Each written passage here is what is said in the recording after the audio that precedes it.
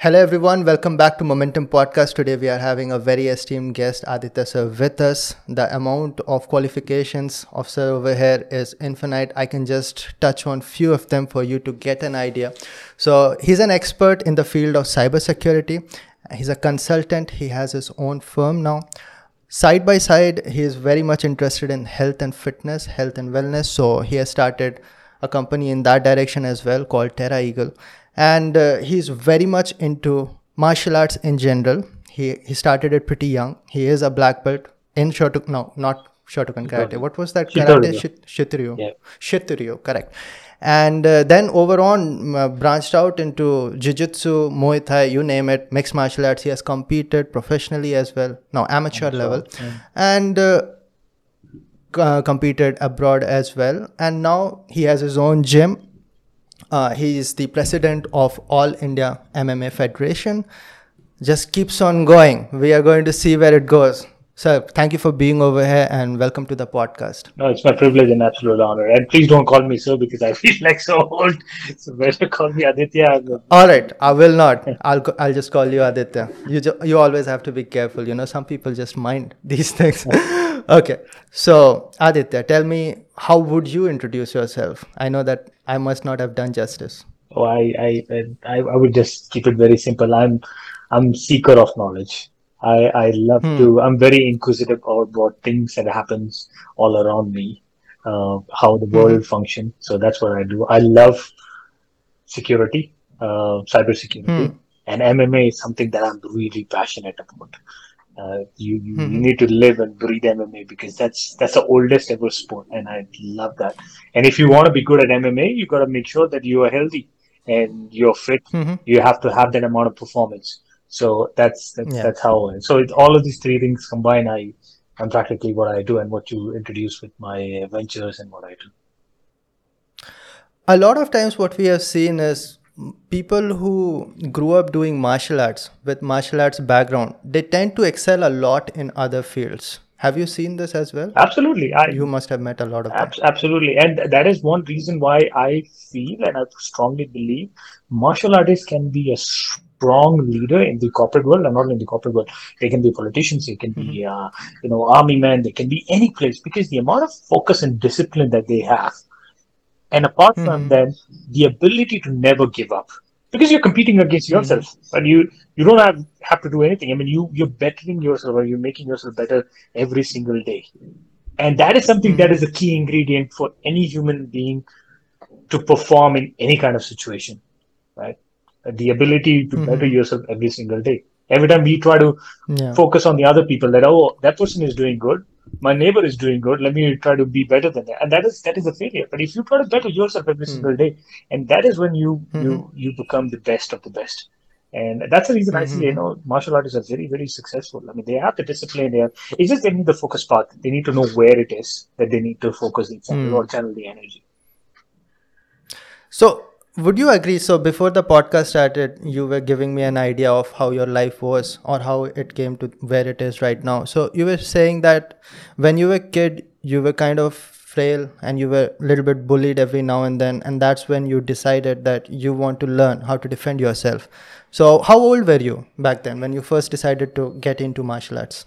Well, I always wanted to become a martial artist because I was bullied. I was one of those kids. I was a little fragile, little weak. I would say I was underweight for some reason. I was very fragile. So people, like there were big guys who were just coming in and they were just hitting me and they were just taunting me and all this. And so in my early childhood, I was looking for some kind of a support. I first ended up being very religious because I thought God would come and save me. I used to be, but then my bubble burst. I think, okay, nobody's going to help you out unless you help yourself. And then that's when I ended up going into the direction of martial art, which is where I got all my focus and energy. And when I started doing martial arts, I started very early though, but the focus was, it started when I was like 12 or like end of 13 years old. Somewhere that the real focus came when I wanted to compete and all of this stuff. Before then, it was just for self-defense. And that is the time I realized, okay, I have to do something for myself to make sure that I'm protected at all time. I need to know an art or skill. So people would not get the proper perspective. So your father was in Indian Army, right? He's retired now? Yeah, actually, we would not call it an army. It's called BSF, Paramilitary Force, Border Security Force. Yeah, got Yeah. it. Yeah, So yeah, yeah. again, not many people are aware of BSF when BSF is deployed in the borders of Indian territory, and because of which Mm-hmm. I had to, like, my father used to get posted every single year to different uh, Yeah. areas, like border areas. So I ended Mm-hmm. up changing multiple schools. So that's what I was getting at. Like you were frequently getting from one place to another because of the frequent transfers, right? And those are very frequently also victim of bullying because you do not make a lot of friends, always moving from one place to another. You're always the new kid. So somewhere around 12 to 13 years old, you decided to get yourself into martial art. Which part of the country were you in when you first decided to get into martial arts? So when I was in seventh standard, I was in West Bengal, a remote Hmm. area called Murshidabad. Hmm. It's Hmm. one of the very remote. So I decided, and that is a place where I was like getting bullied. Back when I Hmm. used to study in a school called we used to travel from there called Ramakrishna Missionary, one of the very very finest Hmm. school in the Yeah. country. But obviously, since Hmm. I was an outsider, I did not speak Bengali. I did not know a single word Hmm. of that, and it was very very difficult for me. There used to a lot of kids who Hmm. used to pick up on me. Hmm. Yeah, and I ended up being one of those victims. And then I said, okay, I want to Hmm. try martial arts, Hmm. and then I ended up Yeah. getting a teacher there. So at that time, were you good at anything else like education? Were you excelling in academics? I was a very good, I would say, I have a very good memorization skill. Hmm. I Okay. could read something and I can retain that information. So that Hmm. made me lucky when it comes to academics because I was either a rank holder at all time, Yeah. and people would not like me because I would just come to Oh. a new school, and then I would be the rank holder there. But what I have seen, like growing up, toppers always are respected in our country, isn't it? Like that's what I saw. Like toppers are having huge amount of respect because in India we respect academic excellence a lot. Wasn't it the case with you, Uh, or you were the outsider, so they don't like you? exactly. So I mean, in order for you to be respected, you have to be there because they need to connect Hmm. with you, right? It's a simple. I'll give you an Mm-hmm. example. I don't know if you have ever traveled in. Back in the days, there was no flight, right? I mean, there was flight, but we could not afford it. We used to travel in train. Mm-hmm. So in the train, if you Mm. ever travel in train, right? Even if you have a reserved coach or a place, a seat for you. Sometimes what will happen is that in one Mm-hmm. of those stations, there would be guys who would be coming and people would come in and they will come and sit in your way. And then you would just feel Mm. yourself, why is this person sitting? Why did this sitting person board the train? I don't want that. And you Mm-hmm. have that feeling, even if the Mm. person is having a reservation in different seat, but still you're like, I don't want that. This is my place. Like, this is a common feeling that you Mm-hmm. have. And this, I think it's a common thing Yeah. for everybody to have. Like, okay, why is this person having? We had this own friend circle. We had this own, group community. This is Mm-hmm. a guy I know. He's the Yeah. favorite guy. Outsider. Who does the guy? Yeah. Yeah. So that used to happen. Hmm. All right. So martial arts was something that you got good at, or did it take a lot of time for you? I didn't have any other choice. So I had to be good at Oh, it. all right. I was a weak guy. As I said, I was a very Uh-huh. physically I was a very very weak guy. I mean, today Mm-hmm. also all of my school friends when they talk to me and they say, Mm. and then they call me PS, but they don't call me Aditya. So like PS, how are Okay. you like this? Like how are you so big and massive and you got like good physique? I mean, you are like the thin, fragile guy that used to be there. I mean, we can't even believe the Yeah. Yeah. transformation that you have achieved. Yeah. Mm-hmm. The way that I see it is that if you built it from scratch, like if you were terrible at something, you were terrible at fighting or defending yourself, but over time you learned how to defend yourself, then the upper limit is kind of infinite because you paved the way till that point, right? So you know how to pave the way further as well. So those people really get to that excellent stage. Okay, now some people might not be knowing that you never actually got into any formal education after, up till later in your career. Like after 12th standard you started working, you were kind of like a very intelligent person, like you got into hacking and all back in 2002. So share us that journey, like why, how you got your career started. You started working right after 12th standard. my mother, I would give my all the credit to my mother, because sometimes your Mm-hmm. parents play a very pivotal role in defining who you are. Mm-hmm. I remember during the 10th standard, there's a summer vacation. One of my friend, he's my best friend, and he gets into NIIT. Right, so he does a course, and then I was Mm. like, okay, he's my best friend. I gotta do the same thing what he does, right? And I tell my mother, I gotta want to attend that course. Now, of course, at that point of time, it was very expensive, and she said, okay, fine, you do it. And I was very surprised because it was an expensive course. So I go in to this to the center called NIIT. I start with this course. The very first day I go in, they said, Mm-hmm. okay, what you need to do is that you need to set the screensaver. You need to know how to move the mouse, and you need to set the Mm. screensaver, right? And then no, okay, actually it was like you need to know how to move the mouse and all this thing. So I don't know what I did in all this thing. I ended up setting the screensaver with my name and all this thing. Back those days, you can set Mm-hmm. this name as a screensaver, and it will just Mm-hmm. flip like Yeah. this thing. So it was like that. I think it was what operating Windows Millennium operating system, Windows ME. So I think XP was working back then, right? no, it was Windows Close to Millennium. the. Windows Millennium. It was Okay. Windows 95 All right. and Windows Millennium. So we were using 95 and Millennium. This is the Oh thing. yeah. Yeah. Yeah. So I'm talking All right. 2000. All right. All right. Yeah, 2000. Okay. Yeah, Yeah. way early.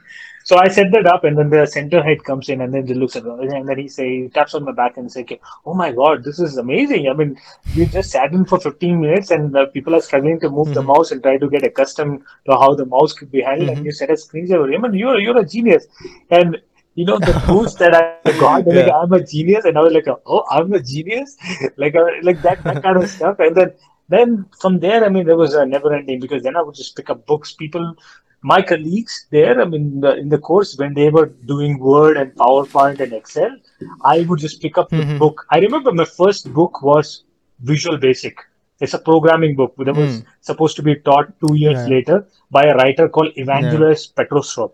I picked up that book. Mm-hmm. I said, okay, this is very fascinating. What is this? And I started writing programs in the very first week of Hmm. getting introduced to this thing, computers. What did you write the programs on? What The was the first ever software? program that I wrote was a Trojan. I don't know how I picked it up. All right. So Okay. I So. still remember the program. It's I don't know if the people, the audience of yours are familiar with that. So I created a loop, and I called a shell command. So in Visual Basic, there used to be a shell. I don't know if that still exists or not. A shell command, you can give the path of any program, and what that do is that the shell will invoke, and it will just open up the program. So what I did was I Mm-hmm. created an endless loop by calling calculator. So anytime you click that button, so I created a form model called Click Me. If you click on that, it Mm-hmm. will open up infinite calculator that you can now close. The Mm-hmm. only way you could have to do that, you have Mm-hmm. to physically turn off the computer, because we just keep on opening Mm-hmm. calculator because it's a endless loop. It was a joke. Nobody liked Okay. it, but All right. So, and those are the things that you did finding cafes, internet cafes, and all. Nowadays, people are so privileged that they have their own cell phone, but you had to find out computers where you could do it, right? yeah, At an age where most of the boys would be finding video games and God knows what. And you found these actually, things. it is actually true. My Okay. my classmates and everything, they used to play snooker, Hmm. and they would go the arcade video game. And I was a guy who used to like Mm-hmm. hunt for cyber cafes, because I need to want, because, and then Hmm. again, there would be limitation in cyber cafe, because there is number of people who want to do that. Not Hmm. many people also Yeah. know that. I'll tell you a funny story. What happened was that this is way back. Nobody knew about emails and all of this and scams and all this. So I Hmm. received an email, and I was probably one of those early guys who had the email access. I set up an email in AOL, American Online.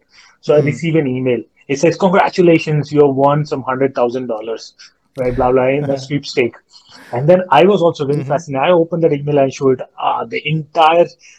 There was a celebration in that town because I won $100,000. Little did anybody know it was a scam email.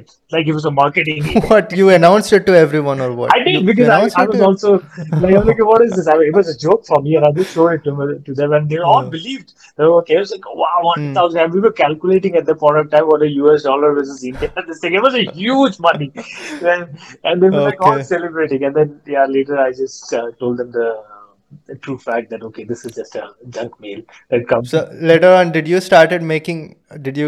turn the sites or you started working on that? Like you got into hacking and all, right? Later on. Yeah, yeah. I was a pretty, as I said, an hacker is somebody who has a lot of inquisitiveness about how things work. Because when you know how things work, Hmm. you can also know that how you can break things. You can also know that it's Hmm. like, if I give you an analogy, it's just like a building. Let's say the room that you're sitting in right now. You're secured yourself. I'm pretty sure Hmm. you're shut to your door and everything is like sealed Hmm. back and all this thing. But a hacker is somebody who would find some or the other way to get inside your room, whether through a small Hmm. hole, drilling that hole into Like between an the. assassin, Yeah, right? you They'll would say find a that. way. You would say that like an Yeah. assassin, or you would say that, like a like somebody who wants to find a way to get inside. Yeah. And Find in loopholes and all. loopholes, yeah, Yeah. that's what we call exploits, which today exist, right? Hmm. That is essentially an Hmm. exploit. Like it's like a rat trying to find a way inside your kitchen. Hmm. Somehow you close all the places and it's Hmm. like, oh, where did this rat come from? Like this is possible because the rat Hmm. will probably know more Hmm. about the architecture than the architect himself who built that building, Hmm. right? You would Yeah. have access to that.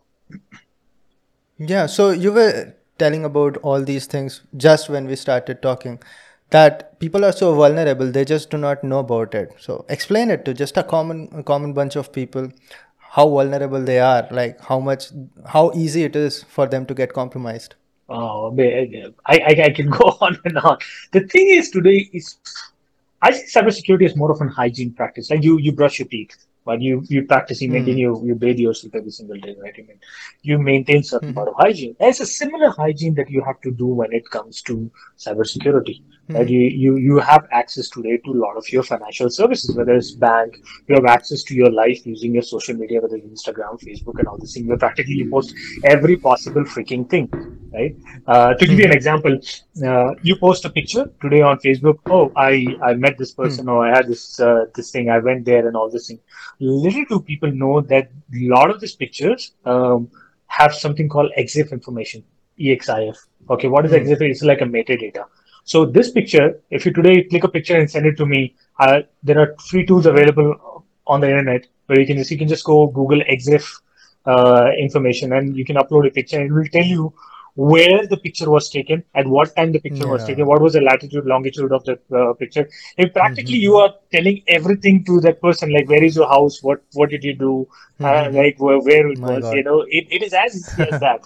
So we call that as Yeah. OSINT, or open source intelligence, where we are trying to gather Yeah, there information. are websites. I recently heard of it because there are few of people in this domain who I know, and they have created websites as well, like open for anyone to use. Right? They Absolutely. anyone can do it, right? Yeah.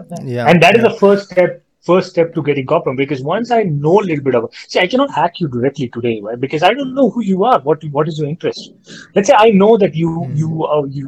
you did your gig in ISRO, you were a scientist, right? You did your gig in Hmm. Baba Atomic Research Organization. I mean, you did that. Now, as a hacker, I would then do the first very step is to manipulate you, or social engineering. So I would craft an email saying that, Hmm. hey, listen, there is a special program where we are calling all the alumnus of people who have been really good from ISO. We want to thank them and all this thing as a free gift. You will receive blah blah blah. Would you like to click? And yes, so obviously, I mean, you were part Hmm. of that because I know Obviously, a lot of information about you. there's always a soft corner. It's a human engineering, right? They're going to find out human weaknesses, Exactly. right? Yeah. So that's Yeah, what we so do. I have gotten hacking attempts, but most of them were in mass. So they just sent it to all YouTubers. So they send like sponsor and all. And that was also difficult to avoid. But yeah, the way that you are saying that if someone is specifically targeting me, it's bloody easy. All you have to do is just play with the way that I think, Yeah, you just have to right? do the research. But what if, That's all. yeah. And it's pretty easy for a person like me because my life is kind of open in front Oh, of no, no, public, no, no. right? You're mistaken. I think you think your life is open. Hmm. Every single Hmm. Hmm. freaking person today, they Hmm. live on Hmm. open life. Believe it to me. They live an How's open life. that? I mean, they're there in Instagram. They're there in the Facebook, Hmm. right? They Okay. can be honey trap. If it's a man, they can be honey trap. That means I could have a female Yeah. profile. I could join them. I can start talking and I Hmm. can extract information. If they are female, I Hmm. can talk about their favorite actresses or their idol and all of Hmm. this thing, because you would just give your interest in your Facebook profile, saying that I like Correct. this, Yeah. this, right? So it's very easy today to manipulate everything, and now the level as sophistication has increased even more. Imagine Mm. today, let's say you have your YouTube channel, your face is there every time. I mean, I have your facial data. What can I do with the facial data? Mm. Using AI, Mm. I can practically generate fake AI videos Yeah. of you, right? I can synthesize them. Already happened with me, like fake profiles and all. My relatives got messages from my fake profile, and one of my relative even started talking like, "Oh, it's my friend, or it's my brother, it's my son," like that. And they could have extracted any information. Like they don't know anything about all these things. They just see the same picture and they start responding. Yeah, I mean, Like again, human loopholes. this is still, I would say, very tribal method of doing that. I mean, we call it as Hmm. script kiddies. We're doing now. The level of Hmm. sophistication, as I said, is increased. I'll tell you a story of a friend of Mm-hmm. mine. He he ended up giving some 50,000 or a lakh rupees to somebody because his friend practically on a video message asked for money. Oh, video they created with all those new technology, right? It Yes. will look like an original Yeah, video. yeah, Oh, he did yeah. that, and he just stripped some of those. This thing, I want money. I mean, they collected some public information and all these things Yeah, from. what is that technology called in which you can just make Barack Obama say anything? What is that Yeah, called? they usually call it like fake Hmm. videos or fake AI using AI. Mm-hmm. So you can All right. manipulate this thing. I mean, you have that is Mm-hmm. pretty easy to do that, Mm-hmm. and there are no Okay. softwares available that can do that. And the biggest Yeah. example, I think there Yeah. was this one software a lot of people were using where they're putting their face and Yeah. then you Yeah. could be a Tom Cruise Yeah. and you What could was that be Numa Numa song and yeah, all? yeah, yeah, Yeah, I've seen yeah. that. Yeah. Yeah. And Yeah. you don't realize All that right. you're So. giving out all this your facial information, and they could use it. They could make anything out of you. Mm-hmm. Mm-hmm. Yeah, so that's the next level. Like common people also do not understand what kind of things they should take as precaution when setting passwords. Or what I know is that if you have a cheap site in which you just have a login and password, like Google is super difficult to hack and find out your password. But if you have the same password used in your Gmail as well, or let us say your bank account password, they can extract from that site and just put it over here. Like these are the things that can happen to anyone, and your whole money can vanish over time, right?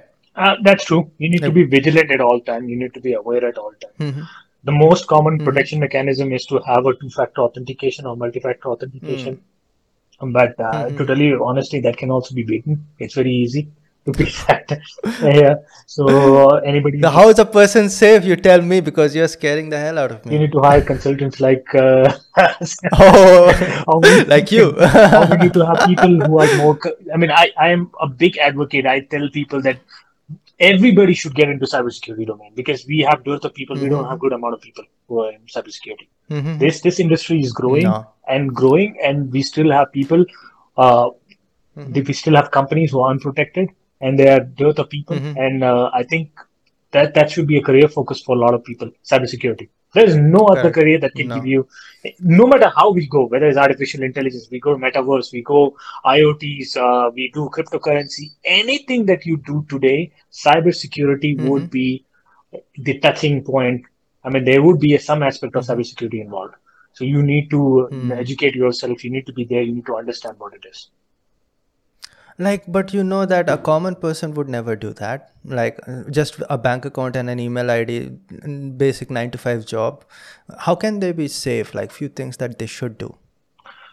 One is to, as you said rightly, you need to make sure that every different site has a different password. Right? A password Hmm. should not be a password. It should be a passphrase. Right? You phrase it. Hmm. Let's say, for example, Hmm. if I want to create a password, I'll not create a password putting my dog's name or pet's name or my girlfriend's name at the rate 123, which is very common. I will not be surprised if Common, people, more than you would expect, yes, right? There's so many yes, people who do and it. they will do that. So rather than doing that, you can just create something like, for example, if I say that I went to my for my MS, I went to SUNY Buffalo. So I would just call it as I went to SUNY Buffalo in a particular year, let's say in 2009.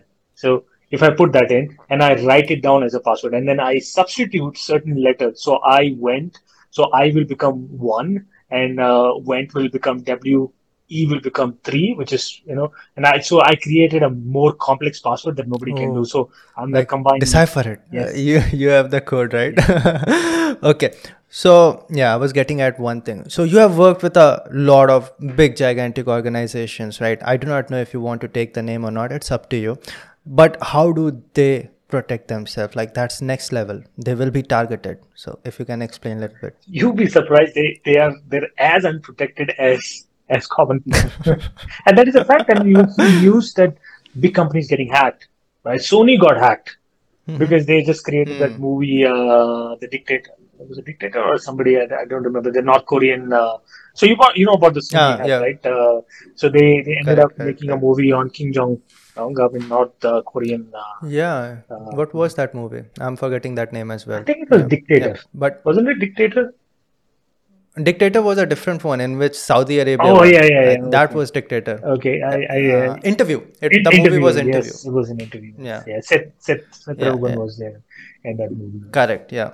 So yeah, Yeah. Yeah. So you were saying. I mean, big corporations they get recently companies like Nvidia they got hacked.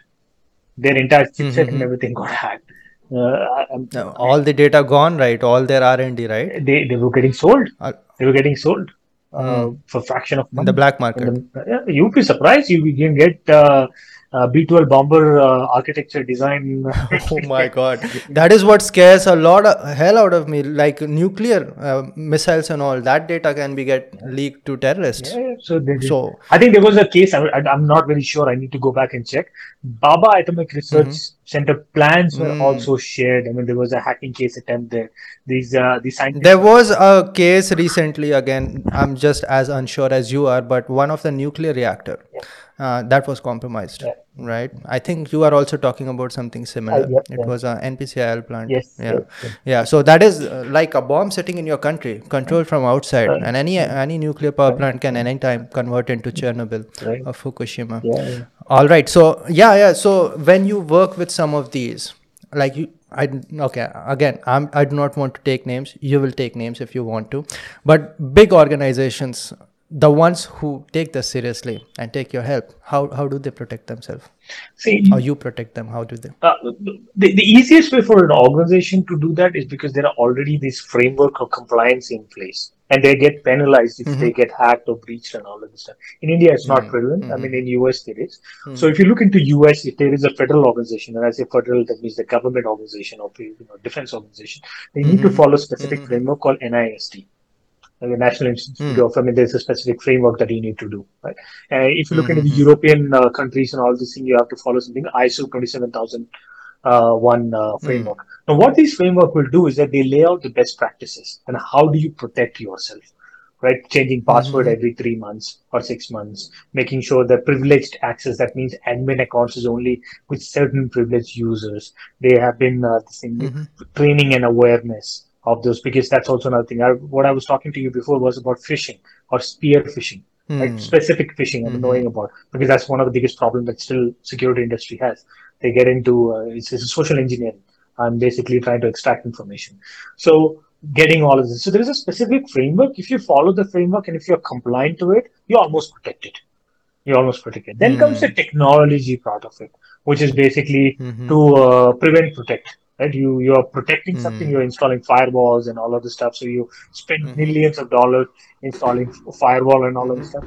And then you do have prevention technologies, which is like SIEM, security incident and event management. So basically, what it is for a layman is that, like all devices, your phone, your computer, your laptop, your server, they all have logs. Like whatever you do, it generates logs. So they combine all the logs together and they do analyze, and they see if there is any anomaly or not.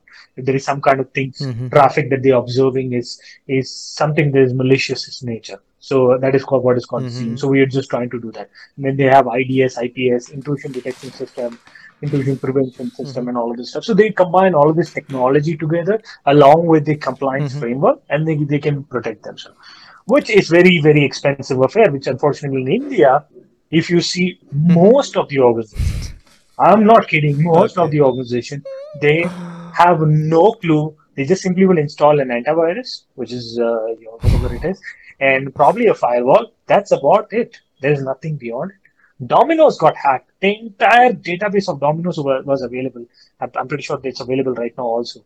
You could practically, if you ever order from Domino's, I can put in your number and would know your address. Oh my God, they know your address. It's as simple as that. Your name, your address, and pretty sure that bank account. I mean, at least card number and all, because you feed those things, right, to make payment and all. And that is why the Yeah. RBI has just mandated that you cannot store the card details now. Previously, everybody used to store the card details. So now you cannot. Now it is Okay. tokenized. So you have to like put, you can only use tokens. So I do not know properly. Since you brought the term, maybe you know a little bit about it. Do you think RBI is doing a great job because they keep on a lot of checks on these things like auto deduct and all? They keep on stopping it. They ban some credit cards and all. What do you know about all these things? Because I kind of get a feeling that they are doing a great job, but I don't know. Tremendous job. I would say tremendous. So what they were Yeah. sleeping all this while suddenly they woke up and now they are doing tremendous job. They mandated All that right. every bank should have somebody called a CISO or Chief Information Security Officer because banks they had in their own hand probably the bank manager or the CTO. They would just do the work of the security professional, which is not something that. I mean, I don't agree with that concept that a technology person is also a security person. The security is a completely different domain altogether. So they mandated that every bank should have that. Then now, just recently, I think it's just maybe a few days back, they just mandated that if in case if you have a breach or you have any kind of issue, you need to inform the public within 3 hours, or you need to inform within 3 hours. You need to tell you've been breached. Okay, so that means that if you've been affected, let's say for example your YouTube got breached, I mean you have probably have to announce it to RBI. Now, since Yeah. you're YouTube, you don't have to. But like if you were a bank, you have to announce to RBI, listen, I got breached. There's something malicious happened, so they can do a full-blown investigation. They probably, if it's a nationalized bank, they will involve CERT. CERT is now the de facto authority. They would just do investigations and all of this stuff. Forensics guys would come in and they would do investigations. So I think there's a lot of the same. And obviously, what you're talking about from the public sector, public facing thing is a card that's getting. I mean, you have to have an e-mandate if you are probably basically trying to set up recurring payment, and that's why all these foreign companies their entire program got failed because they had certain way of debiting your auto debiting. Now it doesn't work because you have to set up an email. It's a completely different process altogether.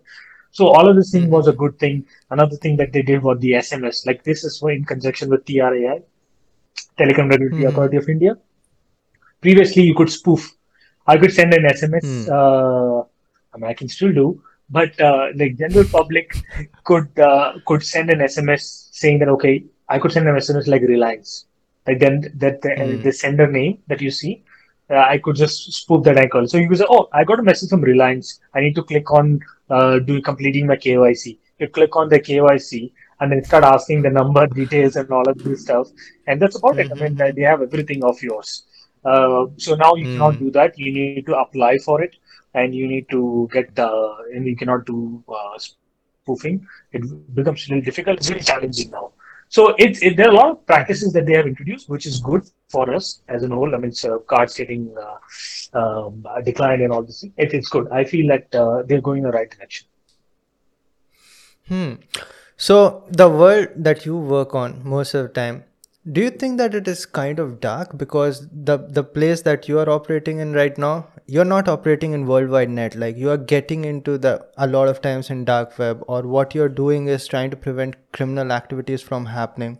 So I just want to know your perspective. Is the world different from your eyes? Because we don't know about these things. Like there are people snooping around. We don't even know. What can you say about that? I mean, there are stuff that I really don't enjoy looking into and seeing and doing because there are things that you would be amazed that exist in the world, right? And it's unimaginable sometimes that the amount of information that is out there, which we think that it is there. I mean, okay, there's one thing called dark web. That's obviously it's there. Basically, it's on inside. It's protected. It's a Tor network. It's an anonymous network. I mean, you just log in and do there a lot of information. from drugs to Mm-hmm. weapons to assassinations, hiring a hitman and stuff like that. Mm-hmm. Obviously, that is there. There you have channels where you have tortures, people do torture. They have like weird Mm-hmm. fantasies and stuff that they do. Or I mean, Mm-hmm. that's there.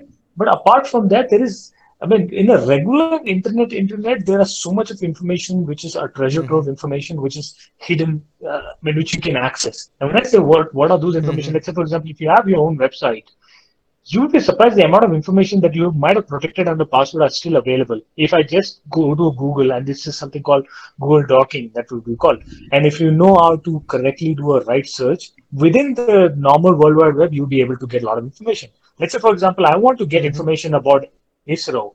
I'm sorry, I'm taking that name because you didn't do that, but it's a public information. Just If an I put example. ISRO Yeah, and yeah. if I just, yeah, just an example, if I put file tag colon PDF or file tag colon Mm-hmm. XLS and I just search it, I'm pretty sure I would get a lot of these PDFs and all these things, which you may not get if you're trying to browse regularly on a normal ISRO website, because you might get some deep link which is meant for some specific authority or some notices that might get published, which might you might not know, which is only access to a certain section of members there. So there's a lot of Mm-hmm. information that's out there without you even going to the dark web. Now, when you go to a dark web, it's a Mm. completely different aspect, because this is where like underground criminal activities or marketplace and all this thing and research information is out there. You have people who are selling. Let's say I have information about Domino's. What would I do with the Domino's Mm-hmm. information? It's practically useless for me unless I sell Yeah. that information to people. Because for my Mm. competitor, maybe Pizza Hut would love to have all customers of Domino's. I'm just giving an example. So they Yeah. might buy that information, Mm-hmm. right? So, and Yeah, similarly, how they about might you buy, want to and this is change where, the pizza delivery person, right? You want to change the yeah, service, they're just going to use it as advertisement, right? But would it be yeah. legal? I was thinking about that. Like, what if someone stole all the information of Domino's and went out and sold it in dark web, and then Pizza Hut decided to buy from dark web? So can they still be safe, like from justice, or nobody is Nothing in knowing this going to world know work. about it? It's keeping dark, right? Businesses work like that. I think all business in all aspect, they work on the principle of intelligence. Now, if you look into the successful Hmm. business versus non-successful, it's all about market intelligence. If today, if you have an Hmm. intelligence about your YouTube channel, that what kind of trend will work beforehand anybody else would do, I mean, that will make you a Hmm. successful YouTuber, wouldn't it? Yeah. Yeah, Yeah, it's the yeah, same yeah. thing for business also. Like they want to know For a what lot can. of people, that was YouTube. Like they understood that YouTube is going to be big. So they started before everyone else did, right? Yeah, So you will yeah, have to think a step ahead. yeah. Okay.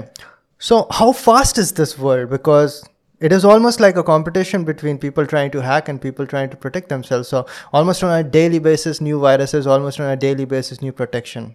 The most It'll dynamic field always be there there. is. It'll always. Yeah. It's like there are good and bad, and there is in between a gray area, right? So it is Mm-hmm. always going to be there. If Mm-hmm. you're building something, there is definitely going to be a flaw. Nothing in this world will Hmm. have a flawless thing. I mean, human beings have their own flaw, Mm-hmm. right? So, and it is Mm-hmm. always going to be there.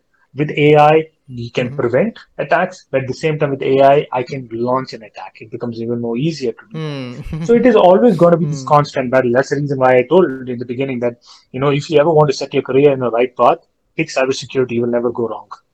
Believe me, you will never go Like wrong. set a career in which way? Like I could not understand. Cybersecurity, Like you want to build a career? Yeah, if you want to build a career, Oh, like if you want to really become successful tomorrow and get a high paying job, oh, go to cybersecurity. There is nothing better. like you will always have a demand You will like that. always have a demand. Always have a demand. Mm-hmm. And it's one of the difficult careers. It's Okay. not easy because it's not a conventional way.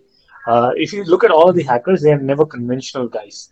They'll come for unconventional. They Mm. might not even finish degrees, or they may be somebody who's like Mm-hmm. really brilliant in doing stuff, like breaking stuff. Yeah, yeah, So yeah. you need to learn a lot because it's not one thing that you Lot learn. of kids are getting into it just like you did. So when my YouTube channel was almost about to get hacked, so I did a status post like whoever is experienced in this, like I said, I have no idea in computer science and all, so I just did a status post and talked to around 20 to 30 people, and 90% of them did not even enter any engineering college. Rest of them were in second year or third year, all of them super young. Yeah, Yeah, yeah, they're getting into it yeah. because anyone can learn it, right? You just have to have the will to get into it. Okay, so a lot of information over there. So you completed your 12th standard and started working for an organization as a consultant. Can I take the name for which you started working Yeah. It was after even 12th standard? Yeah, you start yeah, sure. Good. proper employee. So you started working for BSNL, right? Yeah, And I do not. I mean, I consulted for BSNL because I was I was underage. So I yeah, still remember that I would you just were only 15. yeah, That is another and thing then that I almost could like not get properly. 16 year old. I was almost 16. I still had 2 years left before I could turn Hmm. legal age of employment. So I would go with my Mm-hmm. resume and all this thing, and I would just go and get interviewed. And they say, "Oh, you're good. You're absolutely good. You're brilliant. You know all of these languages." At that point of time, I used to know SOAP, XML, Visual Mm-hmm. Basic, Visual C++, Mm-hmm. everything I would know. I made a program which is equivalent of like how you see in Windows you have the paintbrush, right? I made something in Mm-hmm. Visual C++. No, sorry, it was in C++. Mm-hmm. I made paintbrush using the Mm-hmm. graphics library, graphics.io. So that point of time, and I was making games, Donkey Kong game, submarine game. So I was making those games during that time. So I was very good. Mm-hmm. And they were like, "Oh, you're brilliant, but we can't employ you because you're just 16, right? You just finished that 15 years or some age. You need to still have Mm-hmm. like 2 more years until we can legally employ you." And that's a government thing. So Mm-hmm. BSNL was one of the first ever organization that I went Yeah. into. So the Took you as a consultant. So consultant. what work did they give you? Like protect from getting hacked? No, Like that? no. First work that they gave me was to set up a mailbox. So they were using an operating system Hmm. called Novel Not Netware. So Hmm. it is like a Unix based OS. Okay. So they had no clue. They were old people there.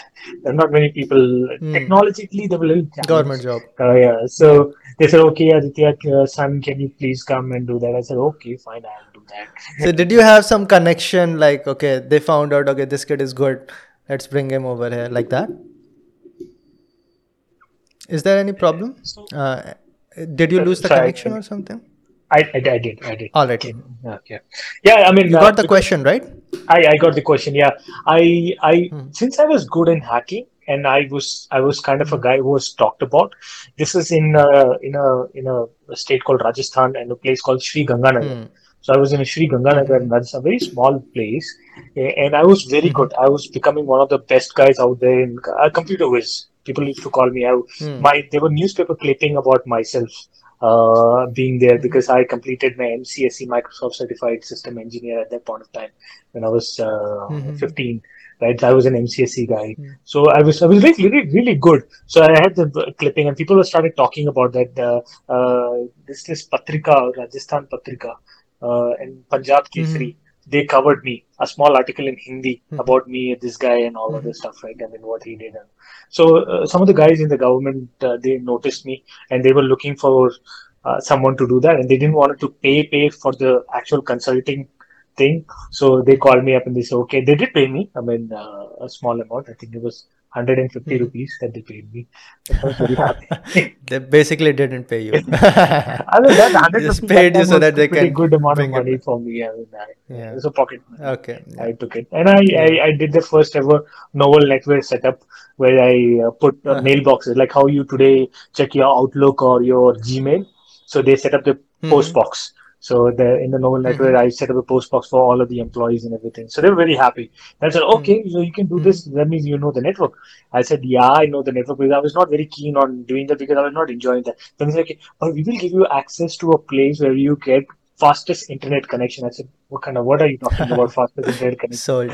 And so that was, they had the direct Uh, connection from BSNL, 1 MB connection, or yeah, well, I think 1 MB connection. And I was like 1 MB, and we were mm-hmm. getting dial-up connection of 23 kbps or something. I'm like, wow, I got to go to this place. Mm-hmm. So, All right. So, getting a formal education that never came across your mind, like doing graduation, getting enrolled for engineering. I, I I I was a good guy in academics. I mean, I was a rank holder, but I never believed in formal education because it always used to Hmm. confine people. I used to think, but because even when I was learning computer science in my 11th and 12th standard, which was part of that, I took PCMC, right? It it was very bothering for me because they were teaching very trivial stuff which was useless in the real world. Right? I don't know why are you Is doing it that? Newton's third law useless? It is. I mean, I'll tell you what. In my life, I've got a lot of confidence. One of the confidence that I got was when I was Mm-hmm. in 12th standard.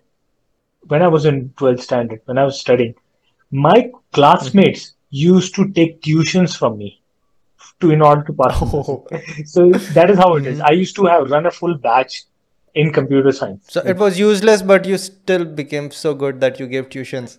Is that what you're I mean, trying to say? they recognize that, okay, this guy knows better than any other teacher because they were trying to mug things up and they try to teach in a very traditional way. And I would teach them in a very Mm-hmm. fun way Yeah, to friendly understand, manner. very Yeah, friendly manner. Yeah. yeah. So I always used to think Okay. why people would do that. And then I used to look at the engineering course. Okay, what is in the engineering course? Maths 1, Maths 2.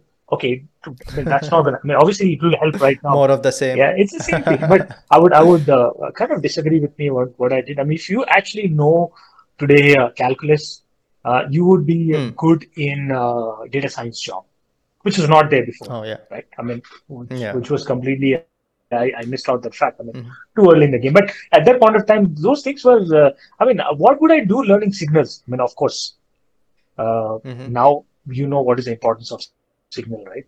Uh, Mm-hmm. that's very uh, important, right?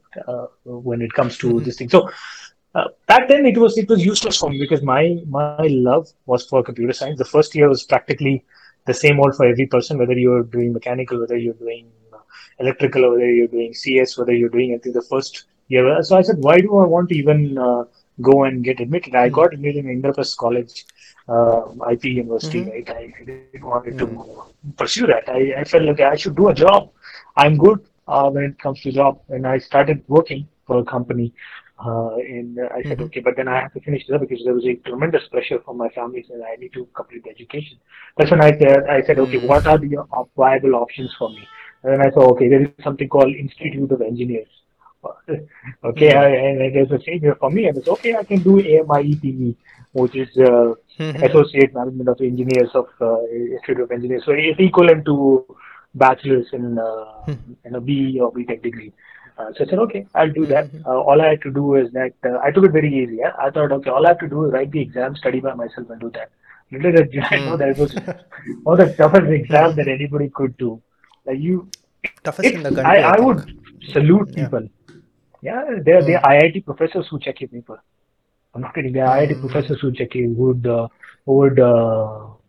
give you marks, and it was very tough. It was very tough. And once I did that, I was very happy and satisfied until the corporates they came back and said, we don't recognize your education because this is not recognized. I said, I mean, but it's recognized by government job. I mean, what are you Yeah, talking so about? government And they recognized, said, but no, no, corporate no, don't, right? Yeah, they because they don't. just They don't know don't. about it. So, Maybe they didn't hear yeah. the name of it. Okay, I'll just interrupt you for 1 second. I'm getting a little bit of poor signal from your side. Can you maybe fix the internet? Maybe if that's the issue, maybe close something on the Let, background because all of a sudden it let happened. So me. maybe you can give it a check. All right, so I have gotten a lot of information about cybersecurity and all, and I'm definitely going to talk to you in much more detail after this podcast ends because I'm now scared.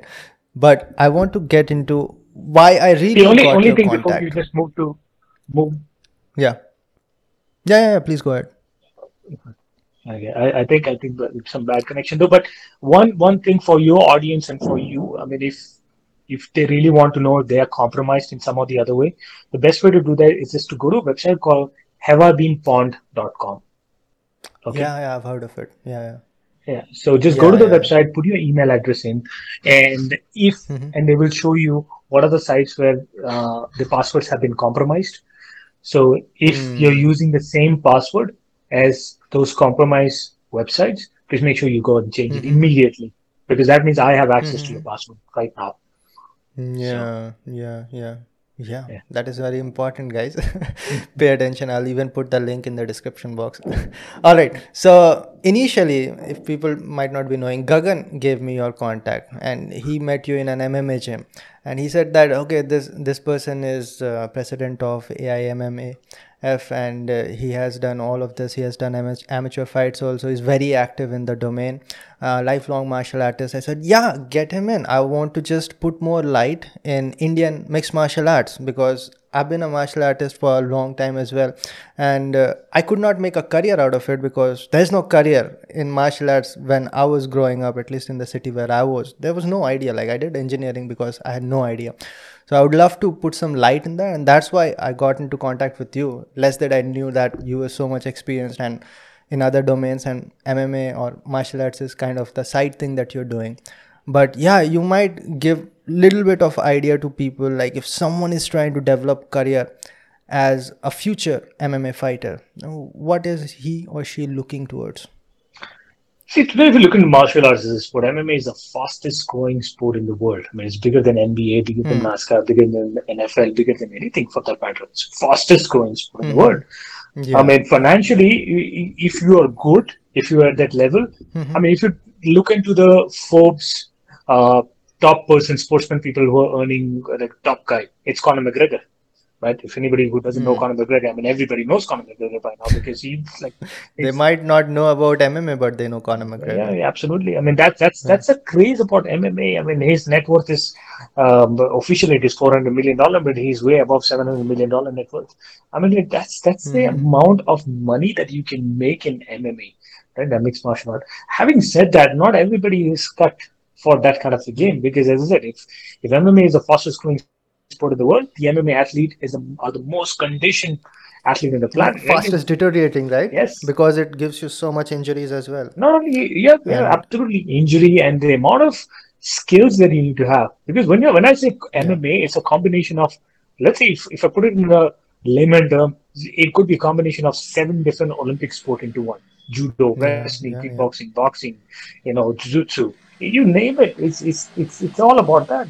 And it becomes very difficult to become so good in that. The level that you have to achieve is like, it's next level. Right? You need to have real good, not only physical conditioning, genetic conditioning, and genetically you need to be strong. At the same time, technically also you need to be really, really good. You need to have access to right coaches, the right nutrition, right exercise program. Everything has to be perfect in order to do that. The good news is, back some time since I've been a president of All India MMA Federation, I travel around the world. I meet up with a lot of this team, right? I'll meet up with a lot of the leaders from different countries, the different presidents of different countries. And they always used to make fun of me. They say, oh, Aditya, you have 1.4 billion people. Why can't you produce one champion? Like, why the Indian people are so weak? And I used to have no, I used to tell them, wait, it's going to happen. Wait, this is going to happen. Wait and watch. And luckily for this time for us, Gagan was there in Amsterdam. He did a tremendous job. I mean, we were for the World Championship in Amsterdam. We came in top 10 ranking. We were top 6. We were the 6th rank in top 10. Never ever in the history of MMA, the history I would say, that we ever got top 6. And we were standing right next to Russians. We were standing right next to US guys and Kyrgyzstan, Kazakh guys who are predominantly, they used to dominate this game. And we become the dominator there. And people would come up to us and say, wow, the Indian team, amazing. You guys did like crazy. We won a gold medal. This is a lady, this is a fighter. Name the fighter. Surbala Devi. Okay, fighter from Northeast. She came in, and it's a crazy story about Surbala. She goes in for a final fight. I mean, she's defeating every single person. Whether it's Kazakh guys thrown, girls thrown, or Kyrgyzstani girls thrown, whether it's US girl, everybody. She's just like defeating them single-handedly. She goes to final, and the final bout, she gets an illegal blow to her jaw. She breaks her jaw. Right, the jaw gets dislocated. Sorry, how can a blow to the jaw be illegal? So in MMA, there are certain things that are illegal. You cannot do. So, for example, you cannot kick or you cannot knee an opponent when he or she is down. Yeah. So she kicked, she kneed, and then she broke her jaw. And then if she had taken her mouthpiece out, that was it. She could not have continued because her jaw was dislocated and she could not move anything. She decided not to take out her mouthpiece during the. She fought after that. Yeah, she continued 3 rounds. She finished 3 rounds in pain, in pain, and then she won. I mean, she was sobbing, she was in pain, she was crying, but she went because all she wanted to do was to see Indian flag and national anthem being played in the podium. Because if you win a gold medal, you get the national anthem. This is crazy. Like, how do you fight when that is all that is going to happen? Like, people are going to try to punch your jaws off, and it is already broken. So, how do you even continue after that? The pain must have been like crazy, but maybe the adrenaline It is took over. adrenaline. It is a love for the nation. You have to do something. As a Yeah. sportman, you need to. You're making your country proud. I mean, there is no incentive. There is no incentive that you're getting. Mm-hmm. And of course, I mean, if you're playing some other cricket or something, you might get some sponsorship, millions of money, and all of this stuff. But in MMA, no. Yeah. All she did was to make India proud. She was so passionate. And we were standing, we were getting Mm-hmm. goosebumps. I was standing, I mean, when I gave her the medal at the podium, because that's a big thing that you, as a president, that you get to know if your athlete wins a medal at the world championship, you would just go and give her the Mm-hmm. medal and gold medal, and then the national anthem Mm-hmm. plays, right? And then Mm-hmm. the thing that when you start hearing Jana Gana Mana Mm-hmm. Adhinayak, and that I can still feel the goosebumps. I can feel that, and that's the amount of proudness you feel, and you feel so proud that somebody has Mm-hmm. done something. You went all the way back. We've not been supported by the government. There's no money. We've been paying. We've been struggling. These freaking euros are so expensive. Everything that we had to do, and we went there and we dominated and we won. And the feeling was Mm-hmm. so amazing. I can that still can relate that exact moment and feel so proud about it. So, explain to the audience over here what was this tournament that you're talking about? This is a It world was something championship. called, World Championship. So it's a yeah, GAMA Global Association of Mixed Martial Gamma. Arts. So it's a world championship that Okay. happens. We had a lot of countries. And we Mm-hmm. have we had like 47 countries who participated. There were Mm-hmm. supposed to be more countries that were Mm-hmm. supposed to participate, but because the Russia-Ukraine war, they did not. Mm-hmm. But still, Mm-hmm. good, strong countries they participated in Mm-hmm. that world championship, and we emerged as a victorious team. A total of 9 medals that we got. Mm-hmm. Right, Okay. three silvers, one gold, rest bronze. Yeah. So what's going on in Indian MMA these days? It's coming around, right? Finally, they are finding out ways to place themselves internationally. There are a lot of Indian fighters that are coming up. Absolutely. I mean, if you look at big promotions like ONE FC is one of the biggest promotion based out of Hmm. Singapore. They got Mm-hmm. Ritu Fogart as the Yeah. superstar they're trying to build. There was another guy from Mm-hmm. Canada. His name was Arjun Bular. He was good. He's not really Indian though, Yeah, right? he's He's kind of not really Canadian. Indian. Yeah, Canadian guy. But Yeah. I'll still give it up to him. It doesn't matter if he's Indian. I mean, if he's calling himself Yeah. Indian and if he's doing that, I'll still give it up to him because he's associating himself, right? Mm. And then the Kurdarshan Yeah. Mangat was there, and he could not do much well though. But now the doors are opening up. Doors are really opening up. There are Mm-hmm. fighters now, the new breed, right? The new breed. Mm-hmm. There are guys who did very well in other, like Mohammad Farhat, one of the best bantamweight Mm-hmm. fighter that we have ever seen. He's fighting in Brave Mm-hmm. Combat Federation. Amazing guy. Mm-hmm. We got like veterans Yeah. like Abdul Munir. One of the guys. Now he has turned himself Mm. becoming he become a coach, and he's now the new Mm. kids. Right? They're doing it. The coaches like Vishal Sehgal, I mean, doing great. I mean, Vishal student is Surbala and Dinesh Noren. Some of the other guys. I mean, Mm-hmm. he was a gold medalist at the Asian Championship in Kyrgyzstan. He dominated Mm-hmm. Kyrgyzstani guys, Kazakh guys. Now, Mm-hmm. Kazakh and Kyrgyz, Mm. they are very good in wrestling. From the childhood, they put the Mm. kids into wrestling. The government, they Mm. sponsor, they give money. They give practically like crores of Mm. rupees if you are a wrestling champion, if you are an MMA champion, right? And they get so much of Mm-hmm. benefit. And our guy who comes from a labor background, I mean, he's a laborer. I mean, he does Mm. stone masonry work and all of the stuff. He comes in Mm. single-handedly dominates. Dominates. I'm saying dominates. I'm not even saying that it was Mm-hmm. like a 1920 or it's like domination. So he dominates and does Mm-hmm. it. So this is what I mean. This gives me a hope that we are So going to have a India superstar. might not have that good of a, let us say, kickboxing, karate, or taekwondo program, but there's absolutely no doubt that or jiu-jitsu especially, but it is decent. I'm not doubting that, but we are having like world-class boxing and wrestling. There's no doubt in that. We have performed well in Olympics level as well. So what do you think? How are we going to fill that gap? Like, how are they going to get Gracie level jiu-jitsu? Oh, I would say you don't need Gracie level jiu-jitsu.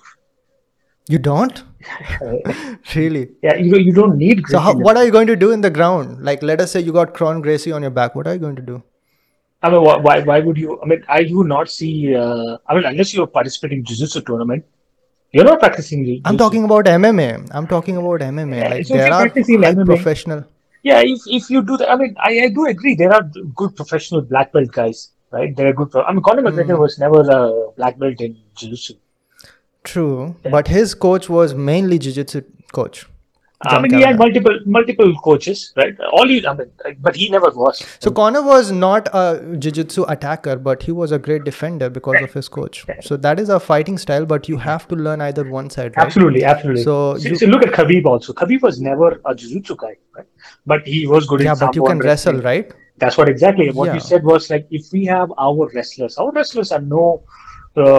great. I mean, True. they're best in the class and world Olympians, Yeah, right? If you imagine if I yeah, bring the Olympian wrestlers that we have, give yeah. them a basic training on Great. jiu-jitsu. I don't need Mm-hmm. jiu-jitsu, right? If I can they teach them how to defend their takedowns probably and defend the chokes and defend the locks, whatever Mm-hmm. it is. I mean, they can be as good as anybody else. I mean, they can if they're good in striking. I mean, so MMA Got is it. a sport where you don't have to excel in one. Look at Richie Martinez. Richie Martinez was, I mean, he's a 10 planet. Is it 10 planet? No, yeah, he from under Eddie Bravo.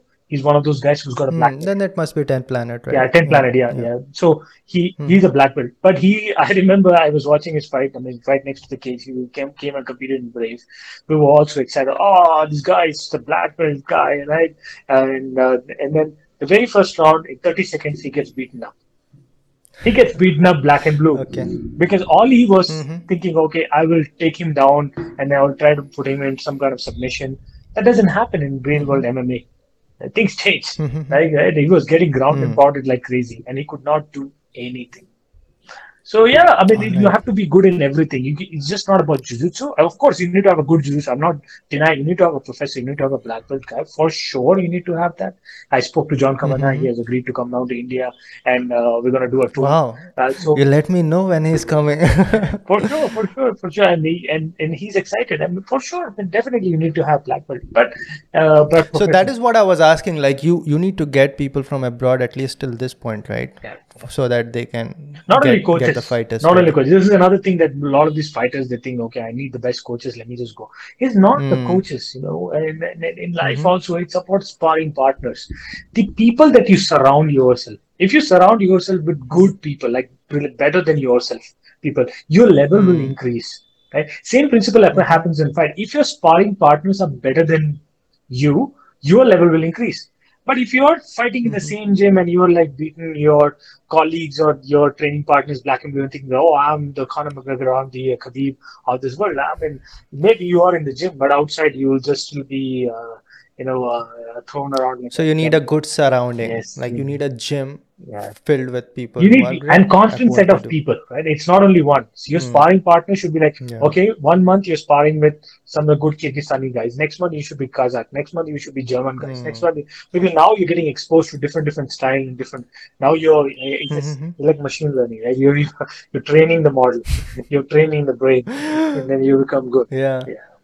So what happens is that when someone gets a pro fight, they generally get some good people to join the camp. Like they pay them properly. Like if you're going to fight with someone who is kickboxer, then you might want to have someone who has maybe fought in Glory or something, so that they get a good idea. If you're fighting someone who is tall, then you want someone tall who can mimic that. So do Indian fighters get access to this? Because a lot of them might not have the financial resources.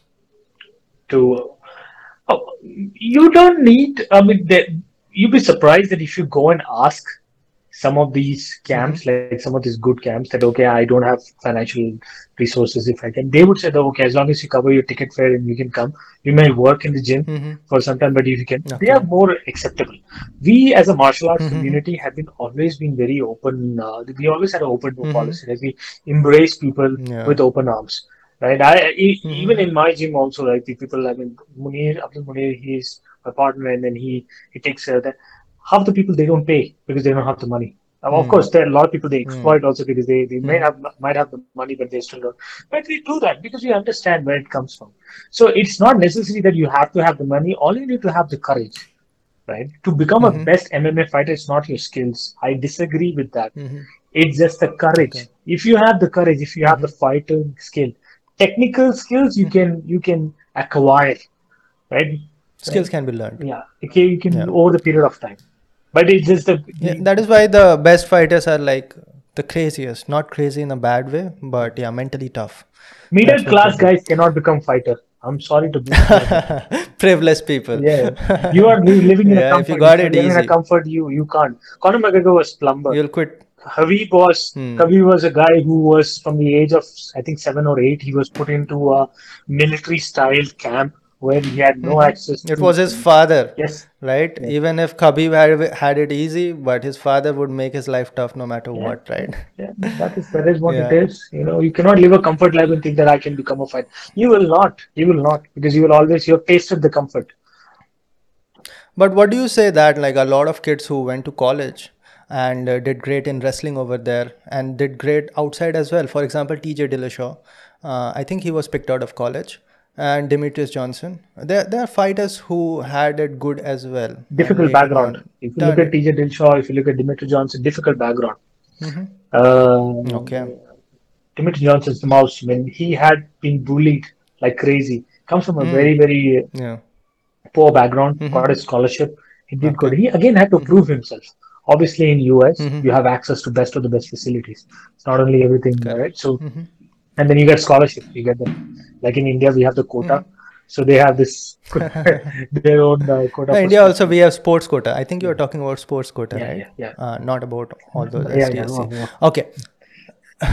Yeah, so I was getting at this is interesting because I think what they saw in US in the 90s and early 2000, maybe we are seeing that right now in India yeah, because when UFC brought its proper picture and overtook Pride over time, and then people first time found out, okay, there's something called jiu-jitsu. Before that they were also like wrestling, boxing, right? yeah, And over time they found out that okay, and now when you look at, yeah, top tier people, they are just good at everything that they yeah. do.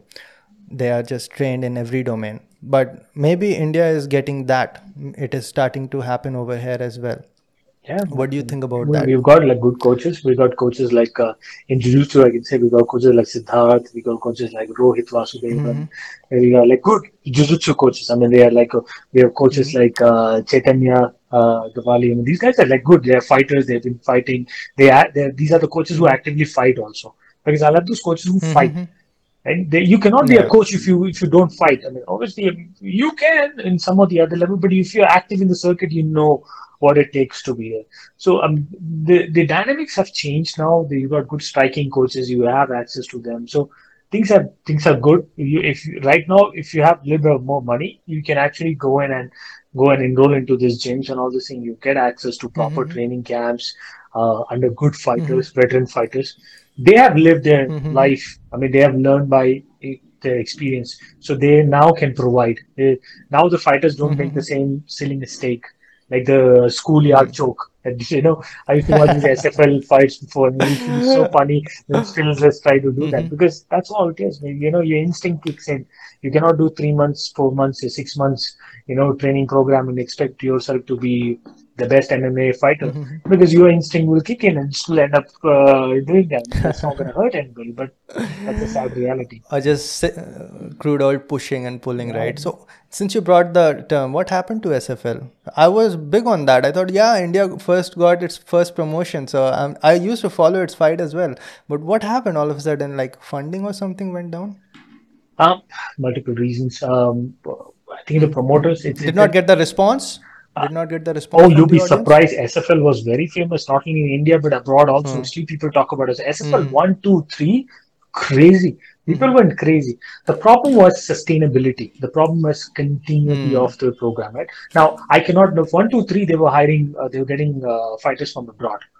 Right, so they're getting people Hmm. from abroad. They're fighting. Quality of the fights were really good, but then Hmm. no, you cannot sustain with the amount of money that you need to pay is huge, right? You have to bring Hmm. all those guys like even the referees also Herb Dean and all of these guys, and how are you going to maintain that? So then they said, okay, now let's do it. we're going to have Indian fighters. Now Indian fighters were not ready, so they started picking from karate. They were trying to pick up from all this thing, and then you practically, if you watch SFL 5, 6 onwards, you will see people gassing out. They were literally gassing out. They were getting tired, and they were tapping out on the ground because they were tired, not just because they were hit. Proper conditioning, right? Yeah, so there was no conditioning. Yeah. Maybe people started thinking that, okay, it's a joke. Like, what is this happening? Like it was, and then somebody, I don't want to name that person, right? They started, okay, let's put some filmy angle to it. So for each punch, they'll throw the now it becomes pro wrestling, right? No, they started maybe putting very soon music. they'll start fixing also. Oh, okay, that. Yeah, background music, they like during the fights. Or they were, background music? They're putting dishum dishum. So you could hear that in the movies, like how it's. Oh no! So people they started losing fans, and they started losing fans. And the matchmaking was horrible matchmaking. And then eventually it died on because of I think that betting thing that Raj Kundra got involved into and all of this stuff. And then it just died. It's on it. So they stopped the SFL altogether. And it's a difficult business to have a promotion. UFC itself was in huge amount of loss, but one event saved it. I think the Ultimate Fighter at one point, Stephen Bonner. UFC was bankrupt. UFC was bankrupt. They didn't have the money. They would have probably stopped. Muscle Farm was the company that sponsored that supplement company. They got a little bit of money, and then they came up with the crazy idea was that, okay, let's just do a reality television show called The Ultimate Fighter, and then they started the Ultimate Fighter, and that kicked that kicked a new sense of energy into the organization, and then from there there's no turning back. Like the first one itself, that Gracie, extremely some Gracie, right, Gracie, who started the whole UFC. Not Royce Gracie. Royce Gracie was the first champion. But his brother, who started the whole Ultimate Fighting Championship, I'm forgetting his name. I'm going to put it on the screen, right? So he started, but then Zuffa had to buy it because he was also facing the loss. And then recently we saw it getting sold again, but it was not I'm dying, so I'm selling it. They just sold it because they got a good deal. Yeah, WME, IMG, they bought it. Then the KKR guys, they bought it. So now it's good. They did a good revenue this year. If I look into that, 2021 was very good for them. They made upwards of around $5.1 billion revenue. So they were pretty good. They did a great job not only for MMA but for sports as well. The way that they handled COVID and all, and they still went out and did fights. Yeah. Right. It was something that other sports were not able to do. Yeah. When everybody was shut down, they were doing it. Yeah. I mean, initially I kind of disagreed with the whole concept about that because people were dying, especially in India. I was very unhappy. So they did it in an island and all, right? So they created a bubble. Tested it. But there were people who were getting right. Yeah, there were still cases. Yeah. That's true. But we didn't knew the intensity of how COVID would turn out. I was not like that. I was supporting them from day one. I was not rooting for Dana White from day one. I said, okay, this is not good because people are dying here in India. How could you do that? But eventually I said, I could see his sense because as a businessman, you need to keep the show running because you have the fighter's family to feed. You have employees to feed. I mean, what are you going to do? I mean, you can't just... You might kill what you created in 20 years. Yeah. It can just die in 1 year or so if you shut down completely. Yeah. Like, who's going to be able to fight without a stomach that is fed? Yeah. So that is what I want to get at. I'm not taking too much time, right? Because if you're in a hurry, we can close it. It's fine, this is good. I enjoy the conversation. Okay. So UFC, since we are talking about that, is the gold standard, right? Bellator also is coming close. I'm not going to deny the other organizations are also doing great job. Elite FC, right? The one out of Singapore. They're also doing great. One FC, sorry. Elite is also some other promotion, right? Oh, there are many. There are almost hundreds of promotions here. Yeah. But these are like top of the food chain, and obviously UFC has maintained itself. There are a lot coming up. UFC, first of all, bought a lot. It bought Strikeforce, it bought Pride, and it basically bought the competitions. But now it is still the best, right? Even if it does not pay you the most. A lot of other promotions are going to pay you more. But UFC, if you have to assert yourself as the best, you have to be champion over there. Am I correct or am I wrong over here? I mean, UFC has a monopoly. I would say that UFC. I mean, I would not call any promotion the best, right? So, okay, well, let's go back. Travel back the timeline, right? When the Gracies, they said that okay, We learned the jiu-jitsu from Brazil. We created our own jiu-jitsu. Now we want to test who is the best martial artist in the world. That's the whole concept, right? You watch a movie, Yeah. Mortal Kingdom, right? What is it? What is that movie about? The game Mortal Mortal Kombat. Kombat, That is Mortal Kombat.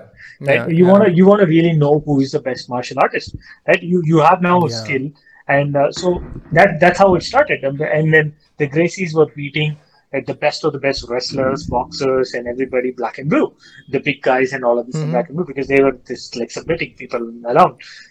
So the whole concept, if you look into that, it's about who is the best and who's the best fighter. Yeah. That's what Or we want which to know. martial art is the best? That was another question. Like, Exactly, which which is the martial best? arts is the Right. best, or right, so Mm-hmm. who you representing, correct? And UFC Mm-hmm. was obviously it's been now 2 decades that UFC has been there, right? So they have created that Mm-hmm. monopoly out there. Obviously, there are other Mm-hmm. organizations like ONE FC, Brave Combat Federation, and all of this. They're all trying to do, and even in Russia, they used to have something called M1. A lot of these Yeah. Yeah. organizations Yeah. are there.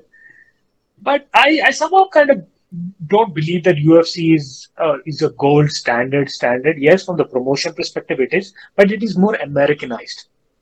When I say Western Hemisphere. it's yes, because we It. always look in the developed country and say, okay, what's happening? We are always aspirational. Because we want to, and it's Correct. because of the influence of movie and everything. If today somebody wants to Mm. make their living and go, I want to go to US. Why? I mean, I don't have no clue why you want to go to US because you're seeing things in the movie. You try to fit into that culture, right? You want to do that. So same Mm. thing with UFC. You want to become that kind of a. You want to show the world that in UFC, in the Mm. Western world, you are there. But you're not. You might not have that. If you go to Brazil today, you will find Mm-hmm. fighters like crazy fighters. They can beat anybody black and blue. In UFC, I'm talking about. Mm. If you go to Russia, Mm-hmm. like Khabib is one Mm-hmm. example. There are many Khabibs out there in Yeah. Russia, right? No doubt. In places, remotest places. I mean, they do 500 fights, 400. Thailand, in Muay Thai, they do Mm-hmm. 500 fights, 600 fights. I mean, each Mm-hmm. kid who is born there, they fight for 5,000 baht, and like practically like 4,000, Mm. 5,000 rupees, right? 2,000 rupees, 1,000 rupees they are fighting. Yeah. And that's the Yeah. amount of craziness. Mm-hmm. And it may not be the true indicator that you are the best of the best in the world, but yes, it is a platform Mm-hmm. where it is. It's just Mm-hmm. like in bodybuilding, how you have Olympia. If you look into travel back into Olympia history, you will always have Americans winning that. It doesn't mean that Europeans or anybody was less. There were guys who were bigger and Mm-hmm. stuff. I mean, there were guys who were like massive, but they never got the opportunity. Later on, they got the Mm-hmm. opportunity to become. It's the same thing with MMA.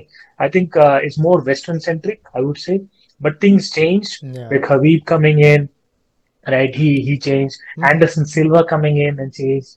Like they realize, oh, Mm-hmm. there is a potential, and now a person from outside can also influence, and people can still support that person, and they will have a big fan base.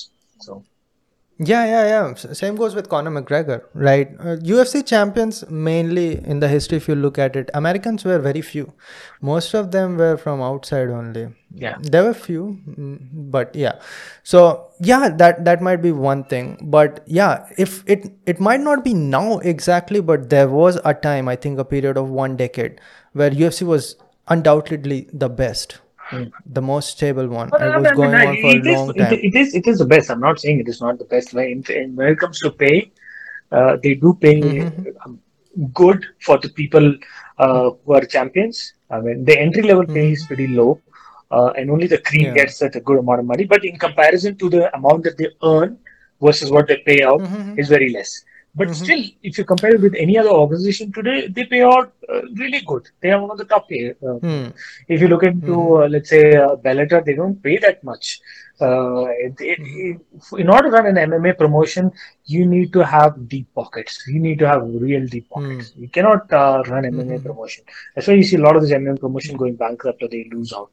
These Yeah, teams. rich people. That's the thing with Fertitta brothers, right? They were super rich from their casinos. That is why they were able to sustain it for so long. Yeah. And they were enthusiasts, just like you. Like you have the whole thing going on the side and you're just doing it because you want to do it. Okay, the whole direction was towards when are we going to see Indian fighters in UFC properly? I think this question has been asked like a gazillion times for a lot of these people. We already had a UFC fighter from India called Bharat Khandare. He did not do well. I mean, he was robbed or because of some politics and internal stuff and all of this stuff. And during his peak time, post his peak time again, he was called in for argument, but again he lost. Um, we do. I mean, we can have people in UFC. I'll be very honest. We have the people we can, but it just need a little bit more training, and we need a little bit of more setup. There are guys who are good. It's just we need to have more exposure to fight, more expert. Like the amateur guys today, they want to go into UFC.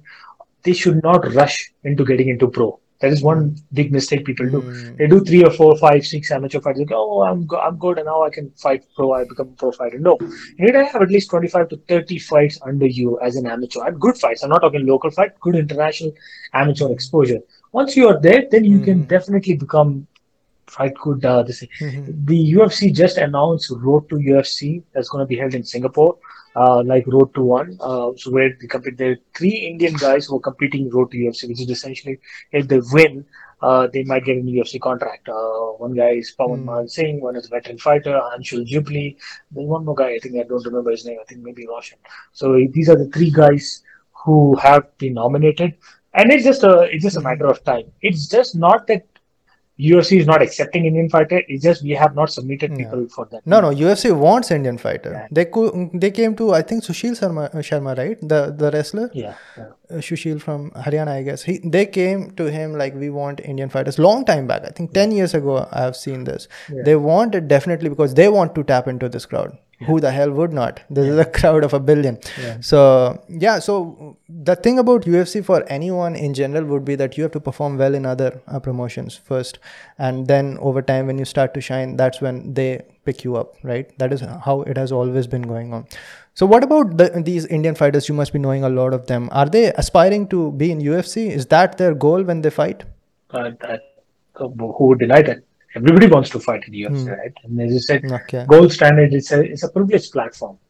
You might earn less in UFC, but the amount of promotions and everything that you're gonna get, like being a UFC fighter itself is a tagline. It's a brand that you're carrying.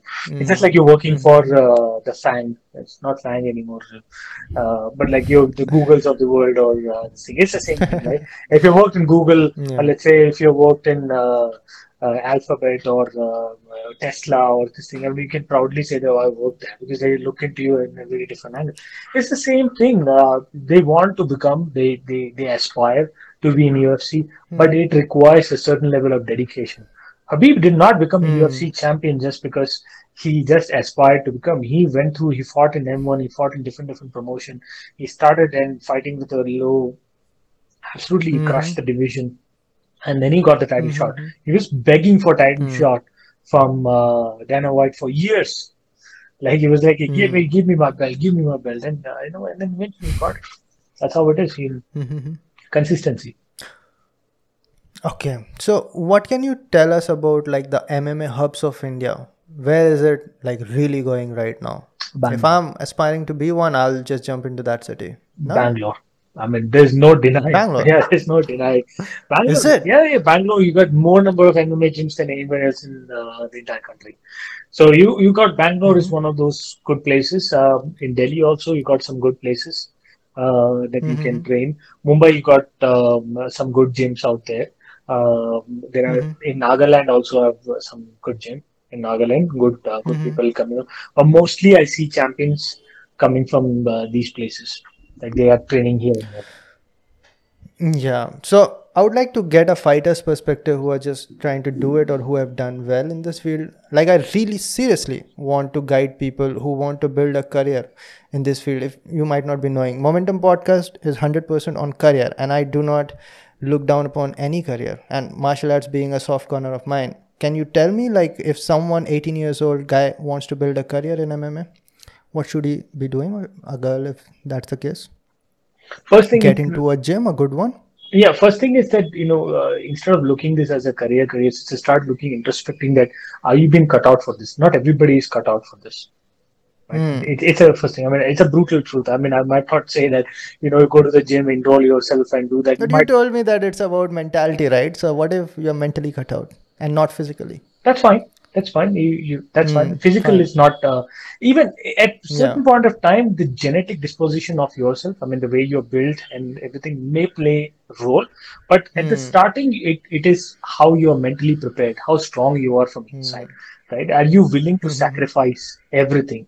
That's the Hmm. first question that you need Hmm. to ask yourself. This is unconventional. Hmm. Are you willing to Hmm. sacrifice your comfort? Are you willing to train Hmm. 6 hours every single day, having nothing else to do than train, train, train, train, train? Just keep on training. Grind yourself. Hmm. Do the drill, the same drill every single day. You'll be surprised how the number of people who can throw a simple straight punch. They can't throw a simple straight Hmm. punch. And right? And if you go to a Yeah. traditional coach and all this thing, boxing coach, if you ever learn boxing judgment, they would take year and year and a half just to throw a simple straight punch because the shortest path is straight is the shortest path. I mean that's how you need to do. I mean, Yeah, people go for hook and all. If you just learn straight, you are going to be knocking people down exactly. left and right. So Yeah. it requires a lot of dedication. So let's say, for example, you are dedicated and you said, okay, you're prepared for this journey. You want to become the next Hmm. athlete, super athlete. The next step to Hmm. do that is that Hmm. once you have that level of determination and you need to get the support from your family. Now, nobody's going to talk about all Oh. of this, right? Your family has to support you. Right? Your family has to tell you that, okay, no matter what happens, whether you are going to win Hmm. in this game or you're going to fail, we are there to support. Don't worry about it. We are here for you. You go. That's not going to happen with 90% of families in this country. You You know need to about it. convince. You need to convince. You need to show. I mean, it's just like doing a business Most proposal. families don't let you marry with the girl you want to marry. How are they going to support your MMA journey? So I should just give up if my family does not No, support? yeah, that is where you need to come. This is where the number one skill for an MMA fighter comes is that to convince and to market yourself. You can be the best MMA fighter, but Okay. if you cannot market yourself, you're still going to be calling yourself a failure. You're still not going to earn the amount of money that you're looking for. Yeah, but you must be knowing about the orthodox parents we have. They are never going to listen. I'm not talking about all, obviously, but there are some who are never going to listen, no matter what you do. I'm just going to Like you can break. say that Just, anyone can. just give me a Sure, break. sure, I sure. just once again. Not an issue. Yeah, yeah. So the question is that how are you going to convince your parents? Convince your Yeah, parents. because they're very Yeah. orthodox, right? I'll give you one example, and this is not MMA. Okay, my brother, Mm-hmm. he wanted to become a DJ. Very, very Hmm. Mm-hmm. unconventional thing, right? So Hmm. what he did, he I don't know where he got the money. So somehow he collected the money, and he took my mother, my father, me to a movie called Three Idiots. Okay. and then, and we were surprised. We were like, okay, my brother is so young and he wants to take us for a movie. And then it was the first time ever, like, who would take anybody for a movie? It's usually your father would be taking, right? So Hmm. he takes us and all this thing. And then after the end of the movie, he gives us pitch. Listen, I want to do like I want to follow my passion. I want to live happy and all this thing. And my father and mother, they were influenced by that movie, and then they Hmm. let him become a DJ and a music producer. So long story short, you have to. I mean, this is a vital to you because if what's going to happen is that if you don't take the support from your family after 1 year or Hmm. 2 years, because if you're not tasting the success and they're not seeing anything Hmm. happening, they're just going to come and tell you, okay. And this is at the lowest point of your MMA career where you're losing and not doing anything or not being able to go up. They're going to come and tell that, no, leave this thing, beta. This is not for you. Why don't you do a job or why don't you just complete your graduation or whatever it is and just work because that's something. And that is the time when you think and you start, contemplating, maybe yes, this is right. Maybe this is not cut out for me. And this is the time where you should not quit because you have spent considerable amount of time. Remember, you have to Hmm. just keep on trying, trying, trying, and you will succeed. And that is the reason why I said, okay, you need to have people around you who will Hmm. support your journey, right? You need to. Conor McGregor, I Hmm. take example of Conor McGregor, right? He was a plumber, right? He used to fix it, but his wife supported. She was paying for Yeah. everything. Right? So you need to have somebody. What if Yeah. your wife was like a typical wife, and then say that, काम धंधा छोड़ दिया है. Why don't you just go and do some actual job? So you're saying that not necessarily your parents, but whoever is around you, like the people closest to you, must be convinced. Yes, somebody should Correct? be Yeah. there to support. You cannot do the journey by yourself. I mean, uh, Hmm. the percentage. I mean, it's But you can though. Like you can. Like nothing is impossible. Obviously, we cannot say you cannot, but it will be extremely difficult and your chances might decrease. Is that what you're saying? I see. I'm an engineer, right? I see probability, Hmm. right? I see the odds are against you. That's all I say. Hmm. You may go against the odds. The probability of you being successful is only already the probability of you being successful in MMA is already less. On top of that, if you don't Yeah. have support, you are just becoming more and you're cutting your Yeah. odds, right? So why you want to take the chance? Why don't you take the support? You tell that I want to, and you can present a case today, as I explained to you earlier, Habib, and he's sitting at $40 million. I mean, he's not marketing himself and all this. Nice guy. He could have earned a lot more. Yeah. That is nothing. He could have earned a And lot he more. will. I mean, he has Yeah. put himself on the stage to earn more and more money. He's got his own promotion called Yeah. Eagle Yeah. FC. He's He's doing that. patient. He's Yeah. patient, and he doesn't speak He's good. much. You see that he's not over the top like how Conor McGregor is and all of this stuff. But and he can give example. And Different so characters. different character, different personality. You can still make money. You can still do that. It's just that you need the right kind of support. Ireland was never a big MMA hub. Tell me one fighter from Ireland other than Conor McGregor. No, There were a lot of boxes out of there, though. of course. Ireland had a big one, right? They So don't- Ireland was always a country that supported their sports Yeah. a lot. Yeah. So yeah, but yeah, when Conor came in MMA, they showed support that even failed the Brazilians. that is Dagestan, what we were seeing. Over there. Dagestan is the poorest country. It's even more poor than India. Have you been to Dagestan? You see that it's just mountain, nothing else, right? It's nothing. It's practically nothing there. There is nothing there actually. So I mean, we are privileged. What we have today, we are literally privileged. So what I'm saying is that you need to have the support. Habib was supported by his father. Like there was somebody who had the vision. They didn't have the access to the best of the best training facility. He was more than supported. Khabib was about to quit, and his father said, "No, not gonna happen. Yeah. You're going to fight." And he said, "Okay." So he was like more than supported. Yeah. Okay, no, I am extremely sorry to cut you off that much. So your first step is that know that you want to do it, right? Yeah. Mentally be prepared for it. Second, have the support. Yeah. In the simplest of words. And then what? Then the next step comes is finding the right training institute or a coach, because your coach can make or break you. That's the thing. There are coaches with the ego that is bigger than the entire universe today, right? Thinking that they are the best. You cannot be the best coach in the world.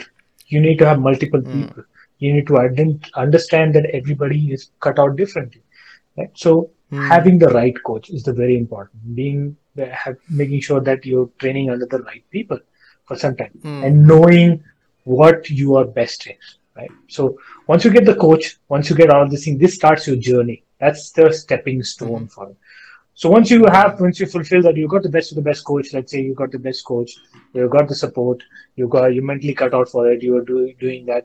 Now the next step for you is to start competing.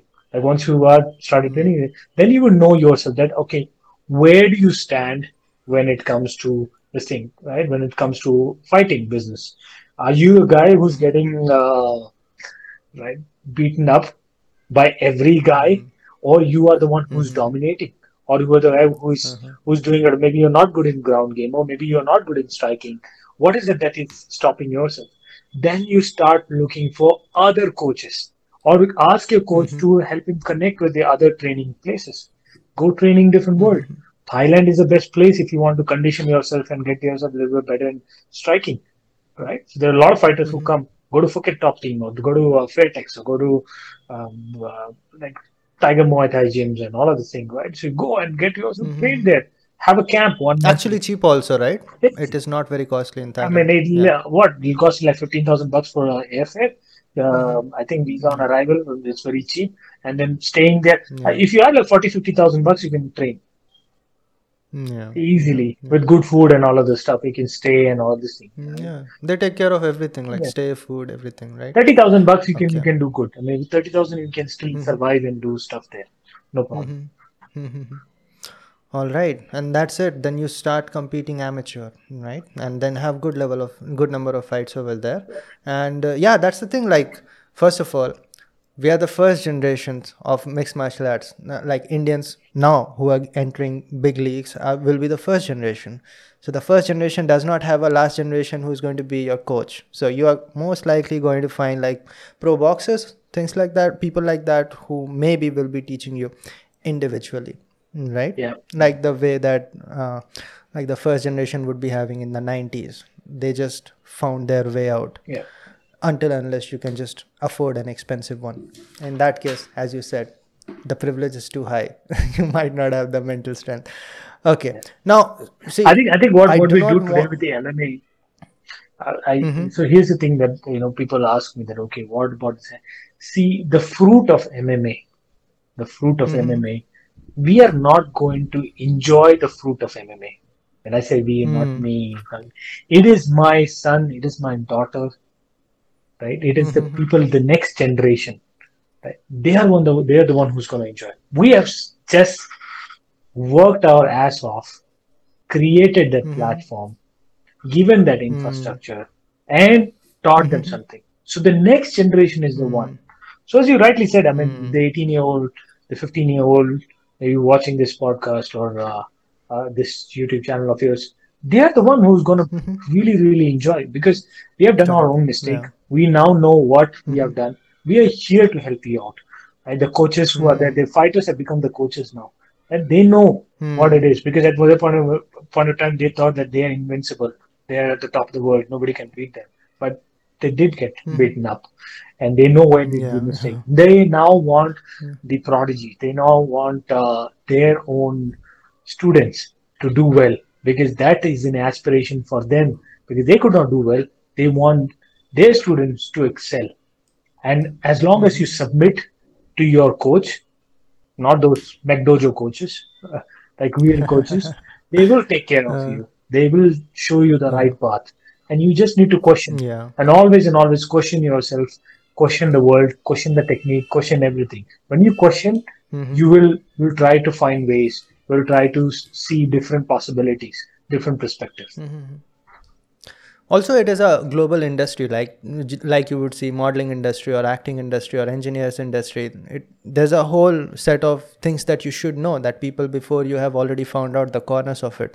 So they would be able to guide you well. They understand how it works. And on top of that, like where I was getting at, the fights that you take. So you have to have a good manager who finds out good fights for you, right? Otherwise, you are going to get your whole career messed up if you take the wrong fights. True. At least in the later phases. Initially, you'll just have to take whatever you get. I don't agree. I mean, even in the initial phase too. Initially also. Phase, yeah, because what happens is that, let's say in a fight, let's say 1FC today, I'm just taking the name, 1FC today is doing a fight in Singapore or some other place.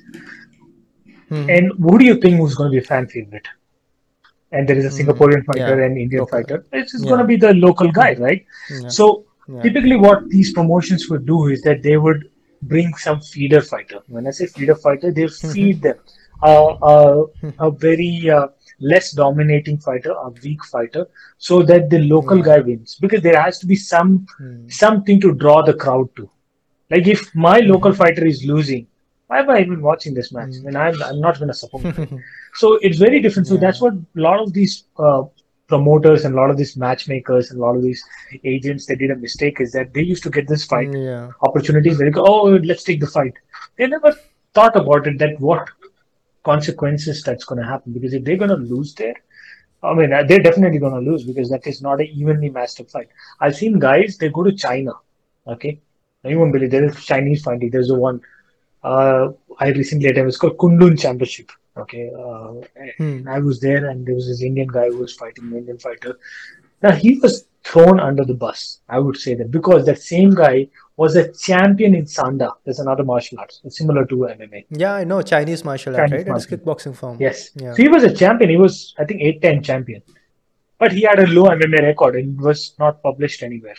And he was our Indian guy, fighter. He was literally got dominated there. I mean, he lost. Yeah, even if like you properly do not get knocked out or choked out, so what will happen is that the judges will be always taking the side of the local person, right? And then you got a loss, right? Which is then it is going to be difficult to get your next You fight. need to ensure that Yeah. you're fighting in the right promotion, right people, all of the stuff. It's not unfair to the fighter. You can't take your guy to Russia. In Russia, you'll be killed, right? Because these guys are Sambo guys. Sambo is like MMA. They will have so many records in Sambo, but in MMA they will have like three or four. When Sambo they have 40, 50 wins. So it's very Isn't that crazy? Like the Russians had MMA so long before we had MMA, right? Everyone knew about MMA later on, but Russians always had this, I the mean, sambo part. we are. I mean, you won't be surprised. We are warriors. We always been warriors, but it's just that we You're talking about Indians? Indians. Or no, I'm talking about the rest of the world. Yeah, Indians, obviously, when you look at even the Kung Fu has its birth in India. Yeah, yeah. So But we you're got talking watered down. about like thousands of. We got Yeah. diluted, right? We got diluted. So every country had their own martial arts. If Russia had Yeah. Sambo, Israel. They just kept it, right? That is true. Yeah. Yeah, they maintained it. We never maintained anything. We were very bad. Kalari Paitu has become practically a dance right now, or a kind of a art form, right? It is not a Capoeira fighting. kind of thing. Yeah, it is not Yeah. a fighting. The Kushti is it just become it's nothing more than that. They're just like that's it. They're limited, right? So they never tried Most to likely make. because of colonialism, right? 200 years is more than sufficient to dial everything down. Like the language that we speak Yeah. is also the influence of that only. Like we never thought about that properly. Today only, sorry to deviate. Like I was thinking, like what if Germans would have invaded America and taken over? Yeah. Or every American would be speaking German now. Yeah. And they would thank Winston Churchill that thank God that that person is here and we speak English. Yeah. And when we look at Indians, like, we speak English, so that's what happened to us. My German friend Anyways. tells me that we were this close. Oh, they were. Yeah. They were. It's No, disagree. so little bit of this. Like the First World War, they were not able to do what they did in Second World War, like take over France, just because of the speed. Like Kaiser was not able to have that speed of rush into France within weeks, but that's what Hitler was able to do. Yeah. But he was not able to do that in Russia. He got stalled over there. If he was able to do that in Russia as well, reach Moscow, that would have been game over. Yeah, then we would be looking at a different world, different topics. But it was really, really fun talking to you. I have an obligation to not end this talk without two topics over here because this is something that comes to safety. Fighters face two problems. When they are fighting, a lot of people are juiced up. So there's a whole problem of steroids as well in anything which is physical. So what can you tell about this, that it is so common that it will be now difficult to fight a person who is on steroids? So either you're going to get beat up or you might have to take the same trajectory. It's kind of a very, very subjective topic, I would say, right? I mean, at one level, at the highest stage of sport in Olympics, there have been scandals and dope kits, right? East Germany, you know about East Germany scandal, right? About everybody juiced up there. Russians, they got banned because they were all juiced up, right? Chinese, they've been doing this programs, running this program from childhood. Yes, of course, doping is gonna be there. It's just like how in the exams people will find ways to cheat. In sports also, there is gonna be a way to cheat. Cheating is not something that, I mean, that you should go and just by thinking that everybody's cheating, I should do that. No, don't do that. Don't do that. If you are a fighter and if you're thinking that, oh, like everybody juiced up, let me also get juiced up. No, don't do that. Which is what the biggest mistake. Do not, as I said before, question everything that if your coach is asking you, okay, please take this multivitamin or please take this stuff that will make you strong and recover. Do not understand and question him that what is it and what is it not. And you would be, this is what happens. Like if you go to any of the gym, and I don't know if this happens or not, but at least when I used to go to the gym, the coaches would come, the trainers would come, oh, you want to become bulky and muscular much faster, start having. Very common. Yeah, very common, right? And you need to question. And these fools, I think, they will just listen blindly to those coaches, and that is when the problem starts happening. So first thing is that question. Do not do that. You understand that what are the repercussions of having or juicing. There's a big challenge. I mean, even if within the juice itself, steroids, when you take anabolic steroids, they are longest anabolic, shortest, they are one that stays in the blood for years, right? I mean, for their 3 years, 4 years, and the drugs like Decadurablin, right? They will stay there for 3 years, 6 years, 7 years. Like Boldin on Undeconate will stay for 7 years in your bloodstream and your hair and all that. Well, the reason why I know is that because I used to work with a company called Agilent Technologies. We used to do dope testing. We used to work with Oh, liquid chromatography and gas chromatography. This is how we yeah, detect yeah, yeah. this thing. So we for Beijing Olympics, we were the one who were doing the dope testing. So one, understand that what you are taking and all of this stuff. Second, you don't need to take that stuff. You can do that, right? You don't need to do that. There are Yeah, supplements yeah, that are that's what the coaches a lot of times, like fake ones, are going to tell you, like it is impossible to do without it. So if you want to do it, better take these rights, leave the coach right? That right is the away. problem. If that is a Yeah, coach, yeah. leave the That's coach. where you run. Yeah. You start Run running. away, man. Don't do that. I mean, I would even say that even the culture I don't like is that the weed culture, right? If you see Hmm. the 10 Planet Jiu-Jitsu, they all smoke weed, right? And Oh. it's another new dope thing. I know It's I'm impossible clean. to be sober in 10 Yeah, planet. and even like Mike Tyson, like one of my idol. I mean, he has his own stuff. Don't do that. Weed company now. Yeah. So Yeah. that's his business. Understand? That's his business. He's Why not? Like what no, we have to clarify that. Like it's obviously a person's choice, but why do you think weed is a problem? okay. Here's the thing. Weed is not a problem. Weed is Hmm. not a problem. It's a Weed is a gateway drug. That is what you're saying. one. It is a gateway drug. Second is that for an Hmm. athlete, I don't believe that weed is something that you need to. You need to be clean. You need to see what is an athlete. What is the definition of an athlete? An athlete is I somebody. think when you are looking at it, you're seeing at a person who is very disciplined, like the whole old Japanese kind, Yeah. respectful, Yeah. right? Actually, Is that? that is what will make you excel in something, right? When you're disciplined, every single day you are trying to better yourself by only 1% or 0.01%. Now, when you take Mm-hmm. weed, when you take any kind of drugs like that, it will make you complacent in life because you are relaxing. Mm-hmm. You're letting your mind relax. Imagine, okay, let me give you an example. Forget about this athlete and all this thing. Would you Mm-hmm. trust? Would you trust Indian Army or U.S. Marine Corps or this thing who's smoking weed and who's protecting the borders of the country? Yeah, I would be scared. Oh, is this the person's on my borders? Right? So no, because Better get my. maybe he's the best. He can still perform better in that. But would you trust? No, because Yeah. it can still some or the other way affect the mental ability. Right? The Mm. mental. I'm not talking about Yeah, maybe. there are some jobs. There are some jobs that has some demands. Maybe that's what you're trying to say, Right. And this is right? one of the job. In being an athlete, you don't need to do that because this is the discipline. You need to be the best of the best. You need to reach to the top of the world, right? You have to ensure that Mm-hmm. you're drug free. You cannot go into some kind of a substance abuse or some kind of recreational drug. Mm-hmm. This is not for you. If Mm. there is nothing called recreational when you are entering MMA, you cannot be a Mm. you cannot sit down and watch Netflix or sorry. That's 10 years of your life Yeah, at least. yeah, What about alcohol? Would you say the same? absolutely, 100%. Same. It, Yeah. it is. Then that makes Yeah, sense. Right. it It's not legal or illegal. It's just it's substance. smoking, right? It's same thing. Yeah. Smoking, alcohol, womanizing, anything that you do Mm-hmm. today that is going to influence your behavior. I'm not talking Mm-hmm. scientifically, THC versus Yeah. CBD, giving all this Mm-hmm. pet recovery and all. I'm not talking about that. Mm-hmm. That's a different, subject to talk about. Yeah. I'm talking about Yeah. anything that influences your brain that stops you Mm-hmm. from achieving excellence. That's my definition. Yeah. That is where you need to Yeah. stop, right? For even a second. Like you say, Yeah, I'll relax now and tomorrow I'll work at peak efficiency. I don't Why think relax now when you can work now as well? I don't think Okay. that happens because it's the same thing with the sleep, right? Oh, I'll wake up after 10 minutes. Let me sleep for 5 more minutes. You know how it goes. Nobody has All recovered right. from that.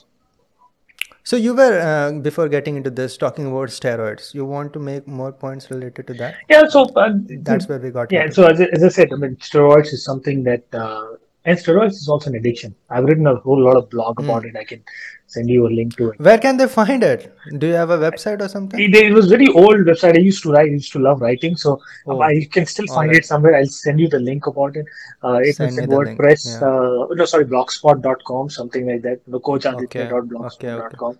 I think that's what it is. So one of the things that Okay. steroid that many people don't talk about is the addiction. Once you take a steroid, it's a cycle. It's a never-ending cycle because you will stop believing in yourself. You will start thinking that I will never be able to achieve this. and then you start chasing. And this is what exactly it is. It is never enough. You start chasing. That's what substance abuse is. Always chasing, always chasing. So that's something that you'll have You won't have confidence in yourself, because and steroids. that's where Steroid is nothing. I mean, there's yeah. nothing wrong in steroid. What does steroid do? You have to do equally, or in fact, more hard work when you're on steroids. I would But there are suggest. side effects. Yeah, That's that's what's kind wrong. yeah. But It's not what it just the gives you is the same as recovery. healthy eating. Yeah, absolutely. Right. You're trying to break the barrier of your genetic potential, and you're using steroids to just break that barrier. That's what you're trying to do.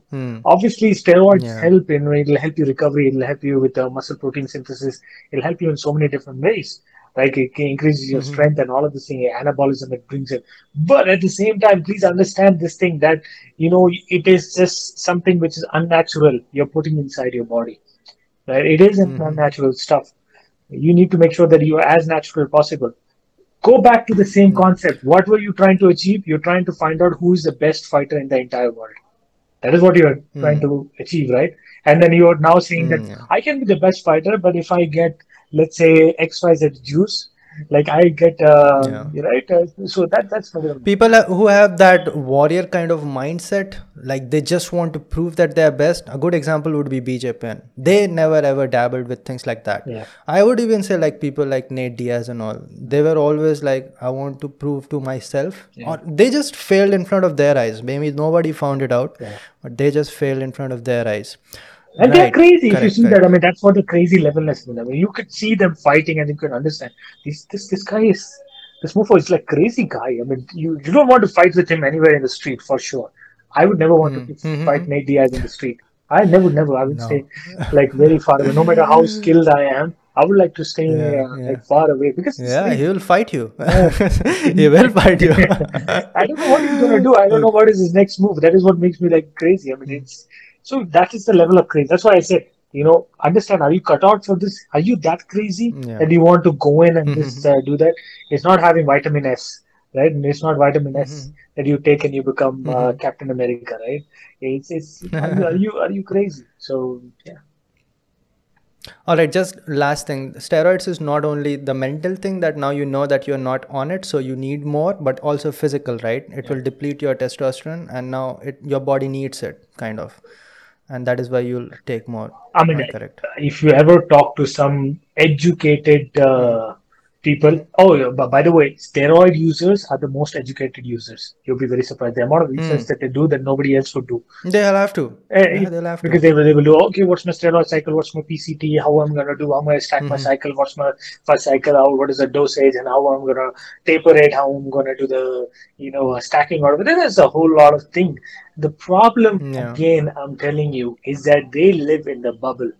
They live in the bubble thinking that, oh, okay. But they don't understand there is a mental aspect to it. Apart from physical, of course, there is a physical because you are going to lose the strength that you're going to get out of the cycle. Once the cycle ends, you're going to lose because you're going to go back to your natural state. Your testosterone level is going to dip down, where your balls are going to testes are going to shrink. You're not going to appear unless you start, doing your therapies and all of this stuff. And over the period of time, that's going to happen. You're going to do a permanent damage. There is a Yeah. place for steroids, right? For burn patient, people who are suffering from HIV, they're having some dystrophy, muscular dystrophy. Yes, there is a place, but not in sports. I disagree completely. Yeah. Yeah. All right. Just hold on. We are just on the process of closing. My memory card is filled up, so all I'm going to do is just change it, right? I keep on asking because I know you're a busy person. We are just going to close in like 10 to 15 minutes, Sure. okay? I'm going to talk about brain trauma as well because that is also something that people should not get in without knowing, right? We'll get into it. So, gives a perfect idea. I don't think anyone would have given me better idea about steroids and all what goes in the sports better than you because you've been involved in the testing part. So the last thing, fighters or aspiring fighters needs to know something we call brain trauma. And this is not only for combat sports, you can even see it in other sports as well. And when you are getting hit in the head, and majority of the hitting might not even happen in the fights, might happen in the gyms. So what should fighters do to be aware of? Or maybe you can start with what is it? I think you will be the best person to explain it. So in simple term, I mean, if you look into like how brain is built up, right? You got the skull, Mm-hmm. right? Inside that there is a membrane of water, and then you got the brain, Yeah. right? Yeah. So what happens is that when in any of the sport, and in boxing or MMA and all this thing, when you get punched, so your brain is like it's like a little jelly inside this Mm-hmm. membrane of water, and it is hitting against a wall. So every time it is Yeah. hitting against the wall, it is doing a lot of these damages to that your Mm-hmm. brain as a jelly, right? So it's how, and then that's how you get knocked out also, because when you get hit too hard, you end up getting losing consciousness At because one point, your brain will shut down it will so shut that it down. does not get any more. Correct. Yeah. Yeah. And it has to reboot Mm-hmm. itself because there is no neuron Mm-hmm. activity there, and which is very Mm-hmm. dangerous because over the period of time, it has been noted. Research has shown that people who get concussion, which is part of kind of a concussion, I mean, people who get constant hit, they end up getting concussion, and the concussion over the period of time, they may end up having diseases like Alzheimer's and dementia and those kind of stuff. Because if you ever look into Muhammad Ali in the later part of the day, I mean, you might Yeah. have seen him He doing that. I has mean, you Parkinson's, right? most of the fighters that I interact with, the veteran fighters, like who have fought for 20, 25 years and all this thing, you see them having a lot of lisp ability, that they have foggy memory, ability to think is not there. They all have the same problem. When in the prime, Shaky they hands and maybe absolutely slur in the voice. slur in the Yeah. voice. They are not able to think properly. They're not able to Mm. comprehend the sentences. They're not able to form sentences. Uh, So I'm just going to interrupt you over here. Concussion, is it internal bleeding? Concussion is an internal bleeding. Yes. All Yes, right. All right. Please go ahead then. it's Yeah. a slight internal bleeding you might get. Okay, and Mm-hmm. then uh, and the concussion has several stages also. It is not like complete Mm. bleeding as you think about it. Yeah. It's several stages. I Mm-hmm. don't want to talk about it because it becomes more technical Yeah. in nature. There's Mm-hmm. a scale of concussion that you have. So essentially, what happens is that when you end up having these kind of constant trauma to your head, Mm-hmm. that constant Mm-hmm. trauma to your constant trauma to your head, it does a permanent damage some or the other way. Now, Mm. as a fighter, when you're going to the gym and how you're going to stop, first and foremost, as I said, select a good coach. Talk to the coach, Mm. because your coach is the guy Mm-hmm. who's going to tell your sparring partner, "Oh, this will go easy." Because in sparring, also, there are many people that go full force. They'll not even bother Mm. about it. They don't know how to control their punches. So if there's somebody Mm. who's doing that, that's going to harm yourself or the other person. So make sure that your coach is somebody who knows. Second, I've seen many videos on the internet. I don't know how they come up, where they make people stand in one row and then start punching on this thing. Fudge. That is not the way to do that. I'm sorry, Uh, that may look good on internet. They are not you making think people that it is going to make it tougher the more you hit it. I'm It's sorry. going to get tougher. No, that is not something how you are going to become Mm. tough. You are Mm. basically calling yourself for trouble. You may end up having, Mm. injuring yourself, or end up having some dementia later on. So please don't Mm. do that. So try to be as technical as possible, right? Mm. In the class or in this gym, right? You need to know how to pull guard. I need to be fully Mm. guarded, right? Protecting yourself at all time. Making sure that you're not getting hit, because that's what we teach. You just don't want to become a showboater where it's just like, keeping your face open, guard open, and then doing it. No, Mm. just pull your guards up all the time. Mm-hmm. That's something that you need to learn. No matter how good you become, you need to do that so that you don't get hit, right? So that's what I would say in short. That make Protect sure that yourself at protect all times, yourself right? at First all rule. time. Yeah. Yeah. All right. So, yeah, they should be careful about it and they should be aware about it. And also, you have to know that there's only certain number of fights that you'll be able to have in your life. You cannot have like hundreds and hundreds of fights because at some point it is going to accumulate. So Yeah. the that is why career is short. And the more like over time, if you see people getting knocked out, they are going to get knocked out faster because now they have what we call glass jaw, right? Yeah. So that is what happened at the end of the career of Chuck Liddell. Or you can see a lot of examples. Same goes Yeah. with Anderson Silva also. Once you got knocked out over time, you're seeing that you're getting knocked out faster and faster because your brain kind of understand that this dude just gives me these injuries all the time, so I'm going to shut it down Yeah. faster this time, right? Yeah, so that is like a side of combat sports that you have to be aware of, and that's the gamble that we all play. But for example, people who went out of it properly, a great example would be Dominic Cruz, because he developed a style that just does not let him get hit.